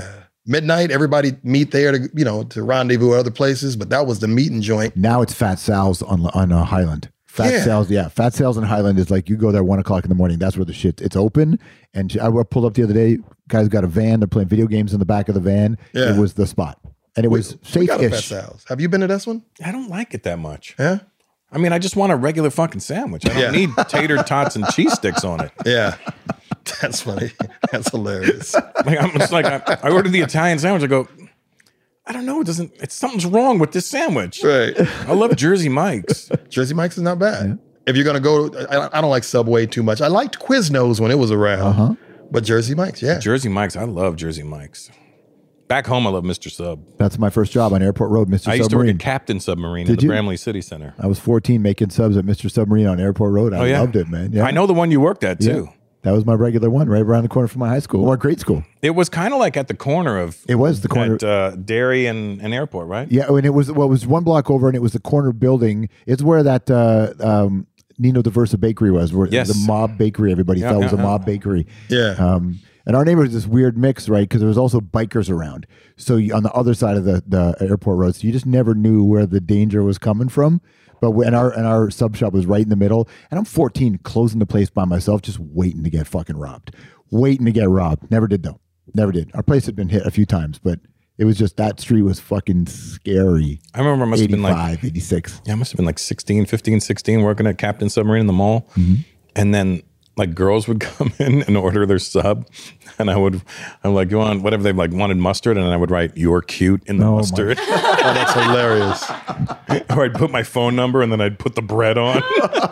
Oh, you're not going to get the number now. There you go. Did you guys really have Mounties? Oh yeah. Well, yeah, but you don't see them. No. I mean, they're you- cops. Oh, okay. So They're not sitting around in horses and all that fucking weird they're shit. not like Deadly Do Right? No. But when I got Did you guys have Deadly Do Right up there? Yeah, of course we Yeah, did. yeah. Okay, I didn't know if it was like something they just sent abroad. What I didn't know is that when I first moved out to British Columbia for my first my second radio job, I didn't realize that they didn't have local police. That it was Mounties that were their police. Over here, Metagold. Yeah. How did he? I mean that right there. Metagold. The Mounties are a real statement of white supremacy, though. They were essentially created to displace Indigenous peoples. So if you go to the very beginning of the creation of the Mounties, it's some bad shit. Yeah? It's some bad. I mean, it's the federal police. I guess they are FBI. I guess they're our FBI, right? No, CISAs are our CIA, aren't they? Actually, I don't even know which one. Yeah, because I think they're more like our FBI, our federal cops. We just had, LAPD.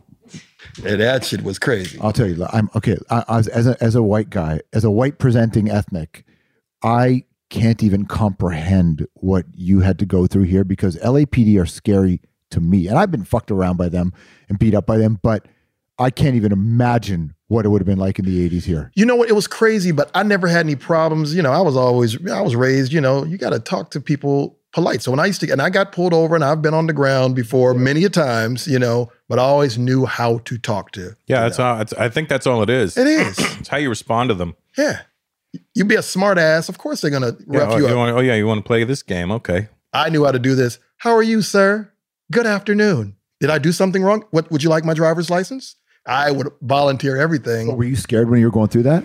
Yeah, you know what? Because you heard other stories. I was never abused by a cop. Let's just be very clear. However, I was told to sit on the curb. I I got pulled out the car one time and I was wearing all white. I remember this. And they told me to get face down in the street.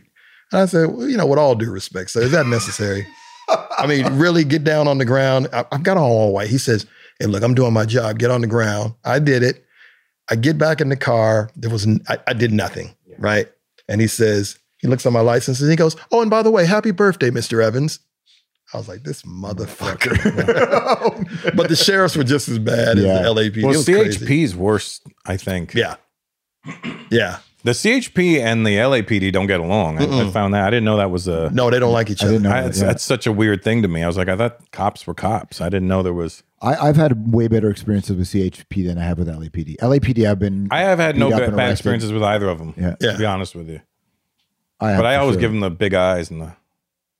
I never question what they're telling me. So did you know you were speeding? I mean, I knew I was going fast, but I was not aware of how fast I was going. That's what I do. I always let them be right. You're right. Yep, I do the same. I don't fucking challenge them. I came off the 101 to the 405 here on my motorcycle, and I was just trying out this new race bike, and I just thought, fuck it, I'm just going to see how fast this thing goes. So I was going fast, and I come off the on ramp or like the transition to the 405, and I'm moving. I don't know how fast. Maybe I'm going 100 and I don't know, 20 miles an hour, 130 miles an hour, something like that on the motorcycle, just fucking whop down the highway. And I see CHP on a motorcycle in front of me. So I eat the brakes. I don't want to pass him, right? If I pass him, I'm losing the bike. I was going so fast. So I just eat the fucking brakes and I pull up essentially beside him in my lane. I don't pass him. So he doesn't know how fast I'm going. So I'm riding and I look over at him and I nod and he nods at me. And then he looks at me and he says, go. Yeah. Like, I'll let you go. And I went, yeah. And I said, yeah, okay. So I hit the throttle just a bit. I take off. Woo, woo, woo, woo, turns the lights on. So now my helmet wasn't even on properly at the time. So I crack my helmet off my face and I go, what the fuck? Now we're moving down the 405 to the cop. And the cop looks over and he says, I said, go. He wanted me to fly away. And I went, okay. And I cracked the throttle. Shot away from the cop, and I could see him just give me the thumbs up. Oh, that's dope. You just give me the thumbs up in the rear view mirror. That's the only time I felt that safe around CHP, though, was on the 405 on the bike. Yeah, that wouldn't have happened to me. It would have been a different story. Yeah. No, that was white privilege. I get that. That was white privilege for sure. Yeah, but you're kind of brown. You're not that white. No, I'm not. Physically. I mean, my dad's from Egypt. Yeah, definitely. But I present white to... I get it. Yeah. But no, I got lucky that time. Yeah. But I got pulled over in Hollywood and she had some questions for me and I was very polite for about 20 minutes and then I wasn't anymore. And then I was on the ground. I moved to the Valley. I don't have any problems with the cops anymore. No? None. I get pulled over. I did something. Same with me. I'm like, I probably did it. Yeah. But I don't have any problems. You know, when you shameless plug, when you drive a more expensive car, you would think. Like, say your name's Bentley. Yeah. Named after an expensive car. Absolutely. And then you acquire one. And his son, Rolls Royce. Yes. And then, so you drive and the police get behind you. You're like, they're going to pull me over. And they just drive around on bottom going like this. The perks. I like it. You like it, Yeah. Oh, my greatest cop story was in South Africa, right? Oh, man. We're in Joburg. And there's this guy, he was our international agent, and he was driving the car. So it looks like he's driving a bunch of NBA players around. We're rolling through Joburg, and we pull into our hotel, and the police pull us over. And this black guy gets out of his car. He walks up. He goes, license and registration. And the guy that I'm with is white. He's South African, Italian, right? And so he gives him his license. He's like, what is the meaning of this? I don't understand the meaning. And so the cop goes, you been drinking? He goes, well, I've had one glass of wine. And I'm in the backseat going, no, you haven't. You haven't drank in a year. Nothing. Yeah. And so the cop goes, get out of the car. And so I'm in the back going, hey man, don't worry about it. We'll call the Italian consulate for you, to get you. And the guy goes, he looks in the car and he looks at me and he goes, get out of the car.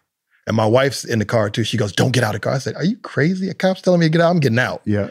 So I get out of the car and he goes, walk with me. So we walk to the back of the car and he goes, what the fuck you doing with this guy? It was the exact opposite of what would happen here because he was black, right? And he goes, who the fuck is that guy? I go, he's my agent. He goes, well, you a basketball player or something? I said, no, my agent we're trying to sell some TV stuff here, right? And he goes, well, next time you're in South Africa, you should take the Uber because I'm taking your friend to jail. And I was going, man, don't take him to jail, man. He was like, I got to take him. It was like some crazy backwards shit that would happen here in America if I was white. And he goes, I got to take him to jail. And I said, man, we're leaving South Africa tomorrow. He goes, you are, but he's not. So I said, man, can we, what do we have to do? Can I give you some money? He goes, oh, you want to pay the bill? I said, yeah. He goes, all right, reach your hands down in the trunk of the car. He opens the trunk. And he says, now take the money out, put it down in the trunk. And he counts out this money. He goes, hey, man, you can't be rolling around with these white guys out here, man. Shit, you're a target. Catch Uber next time. And he lets us go. I had to give this guy like 500 US. What? Yeah. That's wild. Yeah, it was the wildest shit because my man was scared. He was sniveling and I was laughing so hard. I was going, Ed Ray, you going to jail. You know that, right? I am not going to jail. I have done nothing. And you're in some alternate reality where you're like, I cannot believe this is not LA. You saw white privilege go bad. Yo, I thought he was going to take me to the back of the car and shoot me or some shit, right? And he was like this. What's up? Who's this guy you're riding? I'm like, what? Oh, man. It was crazy, man. After the setbacks of last year, it feels so good to be doing shows and selling merch again. And if you sell stuff too, and you're selling it online, that means a lot of orders are coming in. And a lot of orders you'll need to ship out fast. And with so many people relying on online shipping, avoiding shipping hiccups is a must. That's why online sellers like you need ShipStation. No matter how much you sell, ShipStation makes it super easy to manage and ship all your orders from all your sales channels faster, cheaper, and more efficiently. With ShipStation, you can import orders from any sales channel, ship with any carrier, and automate just about any shipping task. Basically, ShipStation will do all the heavy shipping for you, and that is what I love most about it, because I don't want to have to think too much about shipping. That is some tedious shit. You'll even get access to discounts with major carriers, including UPS, FedEx, and USPS. ShipStation makes it possible for small businesses to access the same rates usually reserved for Fortune 500 companies without the contracts or commitments, and that's some good ship. So if you're selling stuff and shipping it, ship more in less time. Just use my offer code, PETERS, all caps, to get a 60-day free trial. That's 2 months free of no-hassle, stress-free shipping. Just go to ShipStation.com, click on the microphone at the top of the page, and type in PETERS in all caps. That's ShipStation.com, enter code PETERS. That's ShipStation.com, enter offer code PETERS. Make ship happen. Are you looking for the perfect move-in ready home this spring season? Now's the time to buy at Fisher Homes. For a limited time only, enjoy below-market interest rates starting at 5.375% APR, 6.139% APR. With these exclusive lower rates, you can save hundreds on a move-in ready home and start enjoying the benefits of home ownership even faster. Schedule your personal tour with one of our new home specialists at FisherHomes.com and make this spring the season you find your perfect home sweet home. Financing provided by Victory Mortgage, LLC, NMLS 461249, Equal Housing Lender. Right here, right now. Find your beautiful new floor at Right Rug Flooring. Choose from thousands of in-stock styles, ready for next day installation, and all backed by the right price guarantee. Visit rightrug.com. That's RITERUG.com today to schedule a free in-home estimate or to find a location near you. 24-month financing is available with approved credit. For 90 years, we've been right here, right now. Right Rug Flooring. This is it. Your moment. This is your time to make your comeback with Purdue Global. When you come back with a Purdue Global degree, you create opportunity for yourself, your family, and your future. It's a degree you can be proud of, a degree that employers will trust and respect. Purdue Global offers working adults like you over 175 flexible degree programs to meet your specific career goals. These include associate, bachelor's, master's, and doctoral degrees and certificates. Purdue Global degree programs range from nursing to business to communication and more. Whatever your interest, we have the degree that will move you forward. You have the knowledge, you have the experience. Now it's time to get credit for the work you've done and earn the recognition you deserve with Purdue Global, Purdue's online university for working adults. You know you're worth it. We do too. So don't wait another second to get the degree that will take your career to the next level. Start your comeback today at purdueglobal.edu. I was reading that you had like a funny sign off when you were with your first TV show about funny sign or off? like a sign on or something. I never got to with, hear it, but it was about like you being like that you on were Much Music? Canada's boyfriend. Oh yeah. So I used to introduce myself on the air as your boyfriend. Yeah, every night. Yeah, well, you know, and how it's actually kind of timely how it happened. When I was working at Much Music, which was like MTV at the time, I was doing the news, so I was reporting on stories that's happening in the music business. But it was in that era where a lot of the pop stars and the pop culture entertainment television started to change, and I kept being asked to do stories about who random pop star was dating, and I didn't feel comfortable with it. I also thought it was kind of bullshit, and you know, and I was still in that and still am. I listen to the kind of music where I respect artists, and so I want this to be about the artist. And they were like, no, you know, people care about the girlfriend, the boyfriend. And I was like, fuck that. I don't want to talk about Britney Spears' boyfriend. And it was about Britney Spears' boyfriend. And I remember saying this to somebody. Do you notice we only ever talk about who the girls are dating? We never really talk about who all the guys are dating. I said, it just doesn't seem right that we're doing this. Like, no, people want to hear about Britney's boyfriend. So I went on the air going, fuck it, I'm your boyfriend. And that's how I started doing it. And then when I left Much Music, I went to do a talk show. I just said on the air as a kind of a joke, I'm your boyfriend, George, as a holdover, never thinking I was going to keep doing it. But I got a letter from somebody in the audience who said, please don't, is a guy, he said, please don't call me your boyfriend because don't call yourself my boyfriend because it confuses me. And I remember thinking, no, fuck it, I'm going to keep doing it. So I just started doing it. Some guy got confused by it? Some guy got confused by it even when I called it boyfriend. And I was like, well, no, listen, now clearly there's some weird kind of, I don't know what you're going through, if that's homophobia, but I'm going to do it anyway. So I just didn't like the way that's how I started calling myself your boyfriend. And then it stuck because it was CBC. So a lot of older people were watching. I don't remember this. Yeah, that's why I used to do it. And these like 90-year-old women be like, you're my boyfriend. And so it just became the thing. And I was happy to do it. It was kind of cute. It was an icebreaker. Yeah. And so Britney was the first, she was the inspiration for that? It's Britney, bitch. Yeah, Britney was the inspiration. Did you guys watch that? The New York Times. They used one of my interviews in that. They used an interview I did with her, part of it, and they kind of take it out of context. But I just ran a clip of it because I was trying to warn Britney back then. It's sort of. If you listen to the clip, I was asking her, like, do you have people around you that are protecting you? And she's like, my family. I felt badly for her, man. She was a kid, kind of a shell of a person in the way she was treated. Yeah. And the media were horrific. Yeah, they were terrible to her. Horrific to her. That whole generation, they weren't very nice to. No, not at all. And the media need to own up to the shit that they did. I made lots of jokes on the air that I probably wouldn't make today, but when I sat down across these, I never treated Britney like that. Never treated pop stars like that. I tried to avoid most pop stars in interviews because I didn't think you could do a real interview because they were all part of the fucking wheel. And I thought go be with somebody else. That's not the game I want to play. But the media were horrific. Well, that's why I think it's interesting that you said that, though, because like everyone was talking about how people would ask her questions when she was a teenager, like, "Oh, sir, you're still a virgin," and you're, awful. you know, oh my god, yeah, what awful. the fuck are you worried about that? Yeah, I'm 12. Awful. Yes, I'm a virgin. Yeah, awful, and they don't.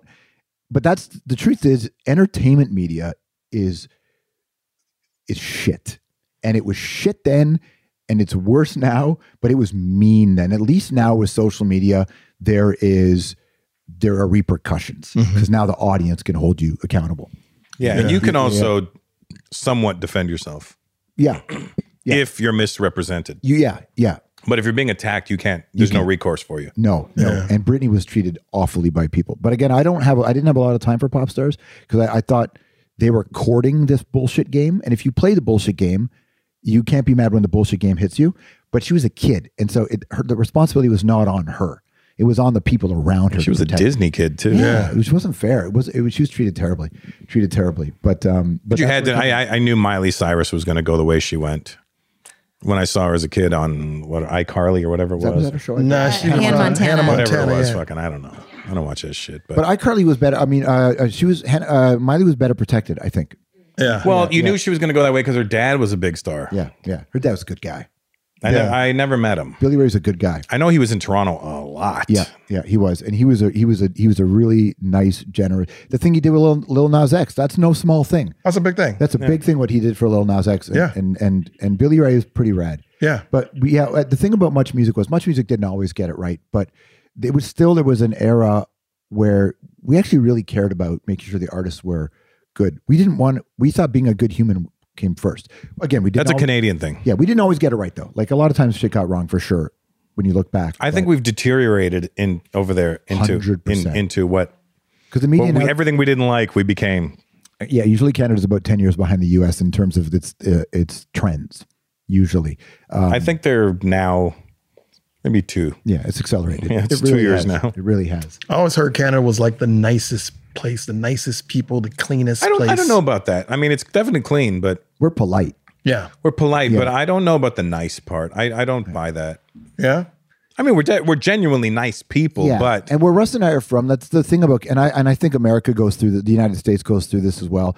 Where we're from, the rest of Canada is not like where we're from, and where the rest of Canada is, every part is pretty different. But we're from this really multicultural west side of our city.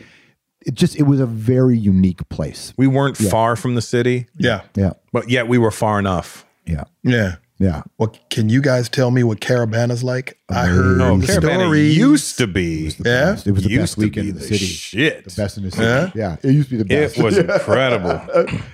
It was really incredible until people started shooting at it.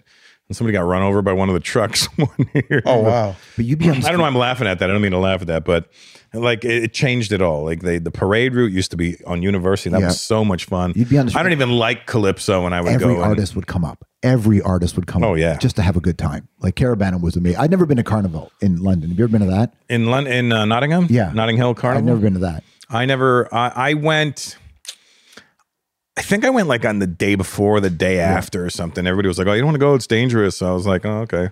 And I went to some parties from it. And I remember when Kiss FM, this was like in 1990, when Kiss FM, it used to be a pirate station. Then they had gone legit. Yeah. And they had like this big party in, it might have been in one of those parks, like in Notting Hill Park or something like that.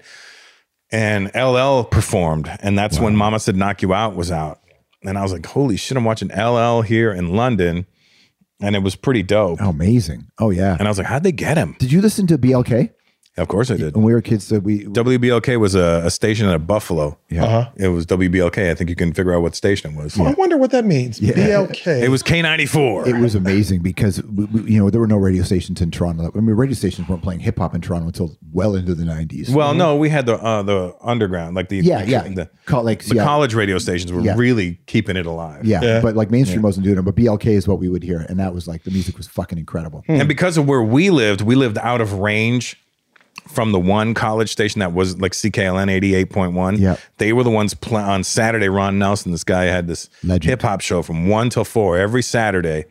But where we lived, you couldn't pick it up on 88.1. So if you unscrewed the cable from the TV and taped it to the antenna, you'd pick it up on 93.5 or 93.7. We could listen to the American stations at night, but when the sun came up, we would lose the signal and the interference would come in. So late at night, you could put on and catch the U.S. stations. And also, in our neighborhood, a lot, I don't know, Brampton, but in Malton, a lot of guys had cousins in Philadelphia or in New York. Yeah, so I would have my tapes would come up that way. He'd be like, "Yo, you going to New York? Yo, record the radio for me while you're there." Yeah. That's when I first heard "Go See the Doctor." Go see the doctor. And I think it might have been Red Alert who was cutting it up that night. Back and forth, and I was like, yo, I got this. It must have been 85, 86 when that happened. 86, because I remember this girl, this white girl from school was going, I'm going to New York. Anybody want anything? I go, can you give me a Kangol and record the radio for me?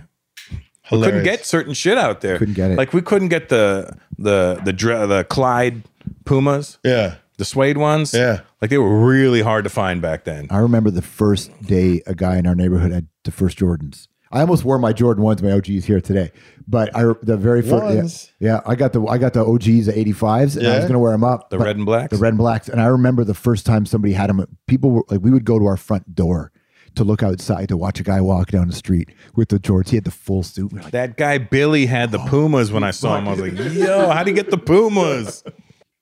So you said there's no heaven, right? Both of you guys said that there's no heaven. So I think I've asked Russell this before. So do you think that when it's over, it's just over? Yeah. Nothing else? That's it. Yeah? Why should there be something else? I don't know. I think because we want there to be something else. Of course we do. That's the only reason we made it up. Well, here's what I think. I think that your energy will live on, right? Yeah. But I don't think your energy is conscious. And I think consciousness is a human creation, right? Through evolution and adaptation. So our energy will stay in this biosphere. As it always has been, but I don't think we'll know it. I think I would think it would be dope if something else happened. Yeah. But I think when the lights go out, It's not that we don't want anything to happen, but Sure. Yeah. we're more realistic about it. Like, But I think that the energy kind of goes and does its thing.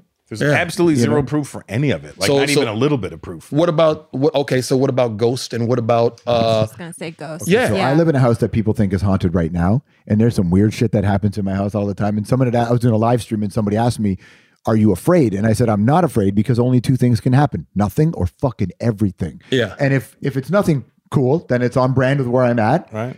But if there are ghosts and something does happen, everything's different in my mind. Right, now, there's another. Fuck, I'm here for that. Yeah. I'm here for that if that's real. I think that if it does exist, they choose not to show themselves to me because I've got people all around me going, man, you crazy. You don't believe in ghosts. Man, I'm telling you, my aunt came. So I go, oh yeah, your aunt came to visit you? Is that right? So what was your aunt wearing? Well, she had on this gown. I said, oh, so her gown had a ghost too? Yeah, right. Yeah. Because if it was a ghost, she would be naked. That's right. Because come on now. I mean, just think about that for a second. How was Auntie's titties?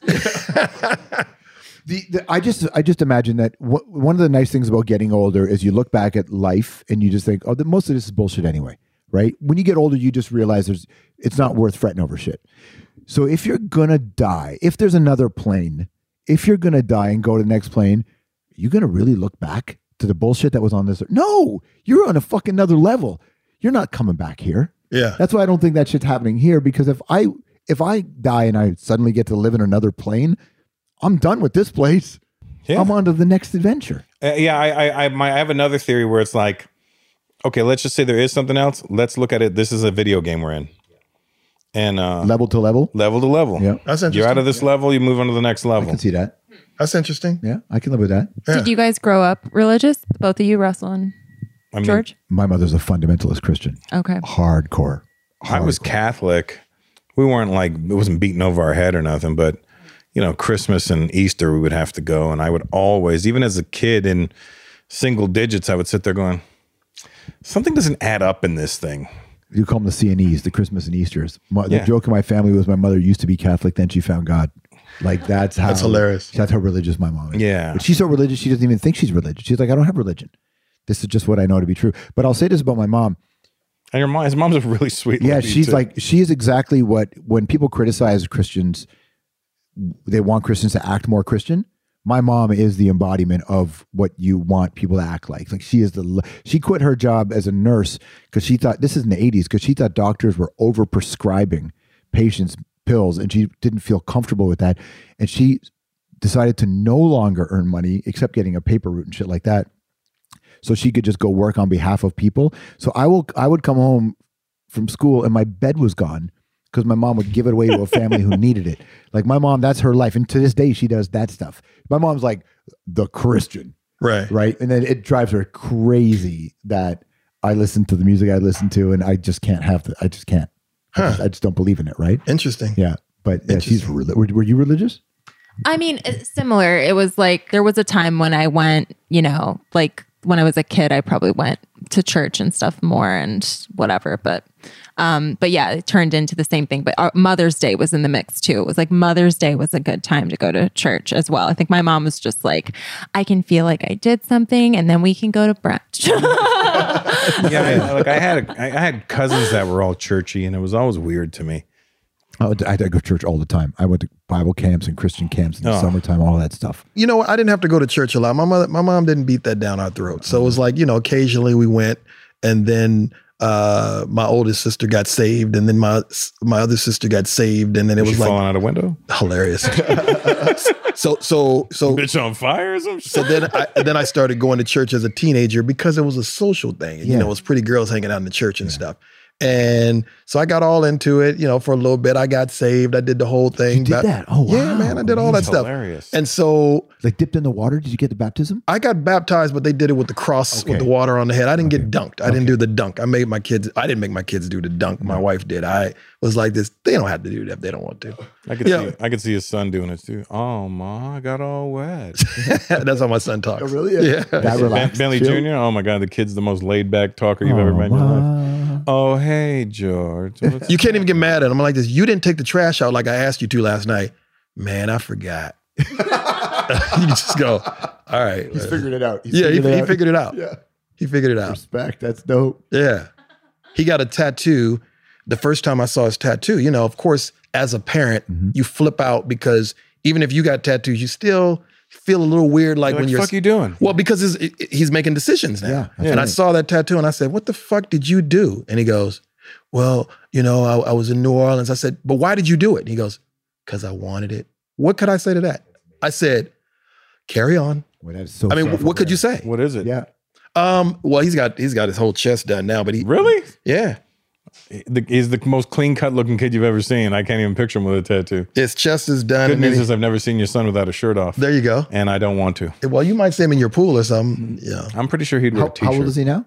21. And what's his? Does he have a thing that he likes to do? What does he want? actor. Well, he's acting. He's actor. Okay. Yeah. He hangs out here. I met him because his son hangs out at my house. Yeah. Oh, okay, there you Yeah. go.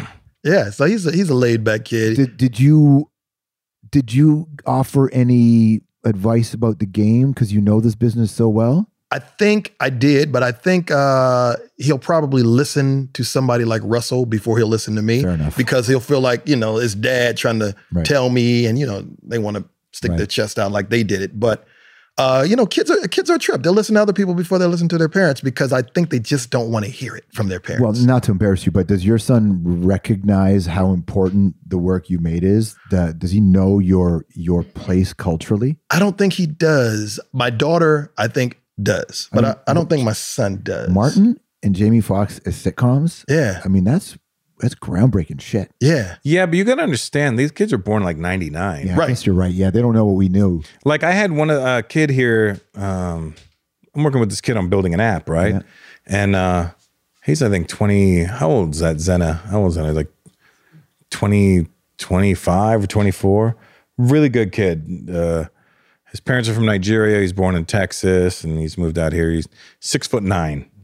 He used to play basketball, and he didn't want to do it. He just wanted to be a web designer and get into the tech world. And I was like, I respect that.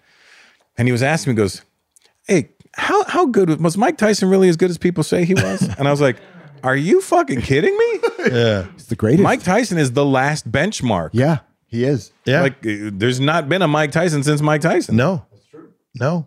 And I was like, are you serious? He goes, yeah. Well, I mean, I heard. I go, just go watch his knockouts on YouTube. You'll understand. It's amazing. But think of this. So when we were like 15 years old, we got Jordan, Gretzky, Tyson. We got people forget Bo Jackson. Uh-huh. Two sport. Then comes prime time. Dion. Like, we had an era of athletes that are on another. People can't do that anymore. I mean, a two-sport athlete and being Yeah. good in both sports. Yeah. No one's doing that.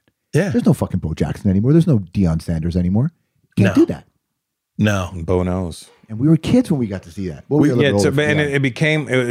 So we expected every athlete to be like that. Yeah. So I'm a few years older than both of you guys. I literally remember seeing Ali fight. Oh my goodness. I remember watching Ali fight when I at was a the end- kid. Yeah, it was a kid.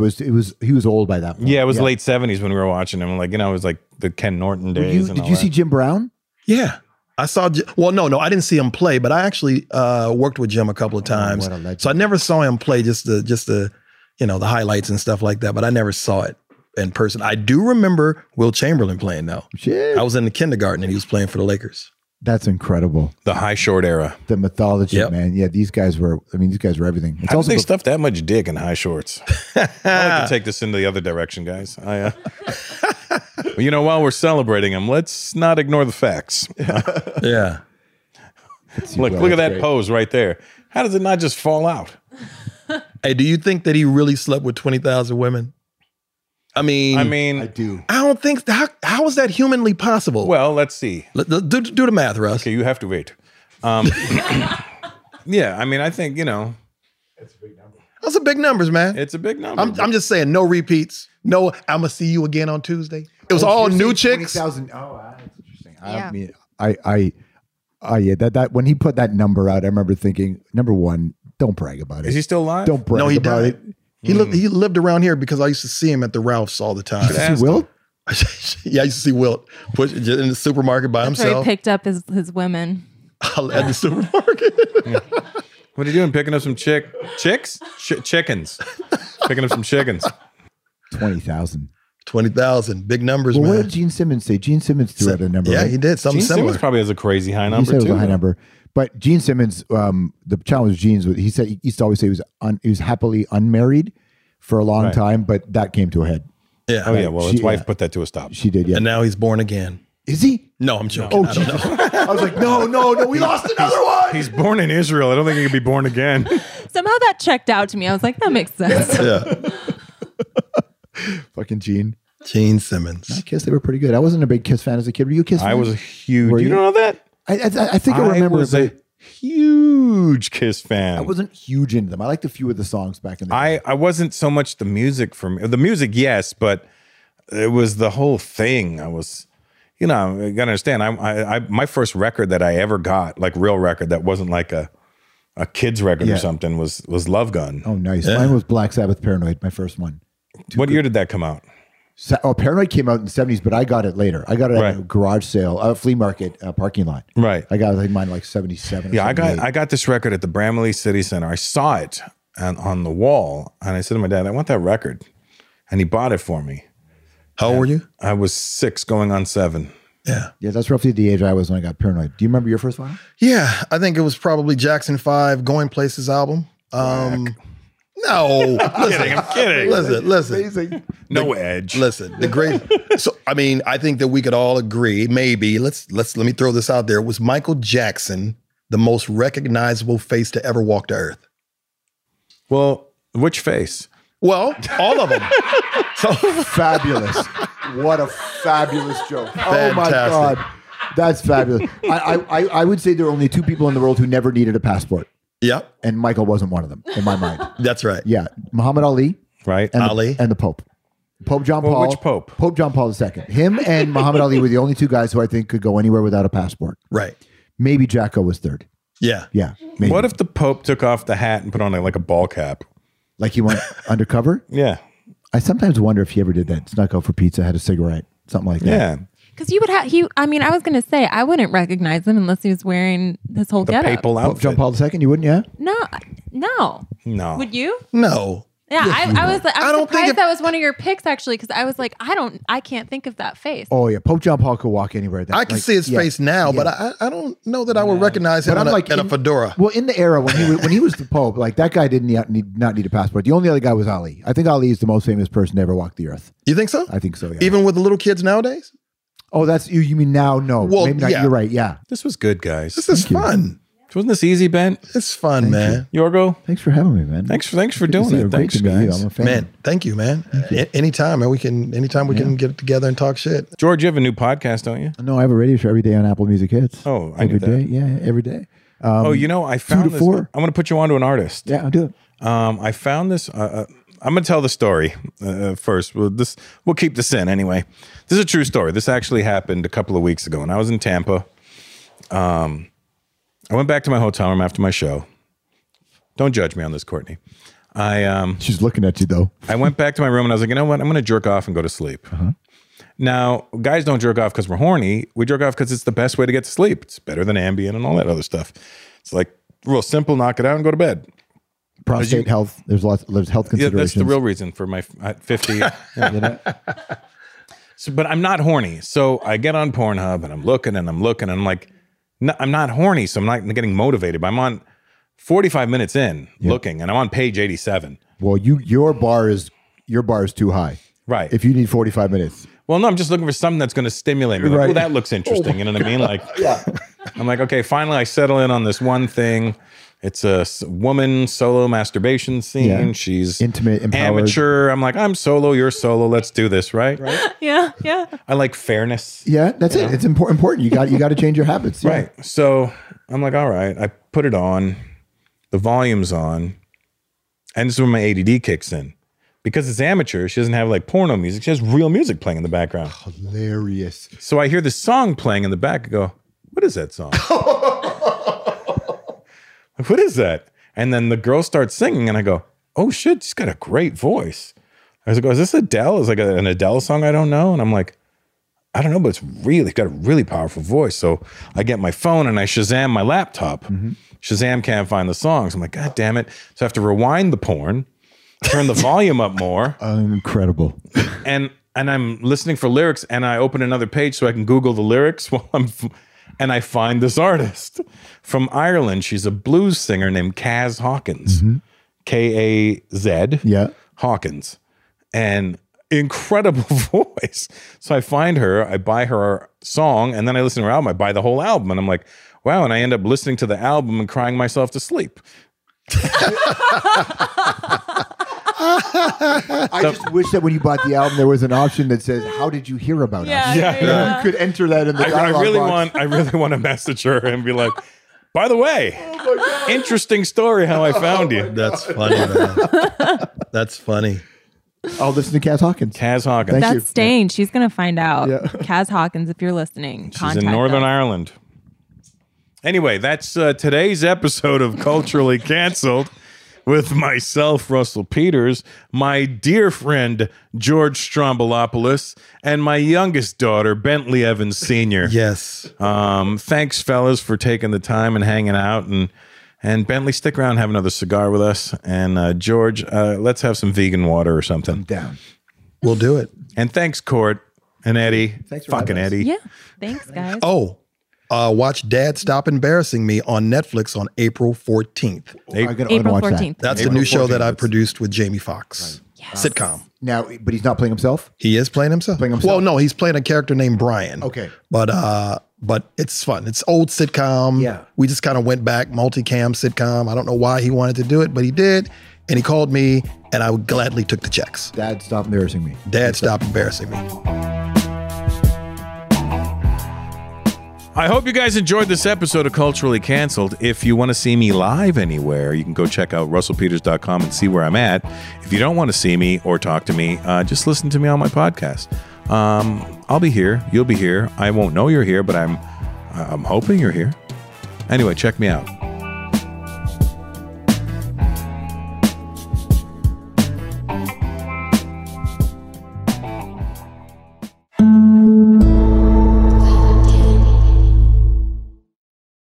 Are you looking for the perfect move-in ready home this spring season? Now's the time to buy at Fisher Homes. For a limited time only, enjoy below-market interest rates starting at 5.375% APR, 6.139% APR. With these exclusive lower rates, you can save hundreds on a move-in ready home and start enjoying the benefits of homeownership even faster. Schedule your personal tour with one of our new home specialists at FisherHomes.com and make this spring the season you find your perfect home sweet home. Financing provided by Victory Mortgage, LLC, NMLS 461249, Equal Housing Lender. Right here, right now.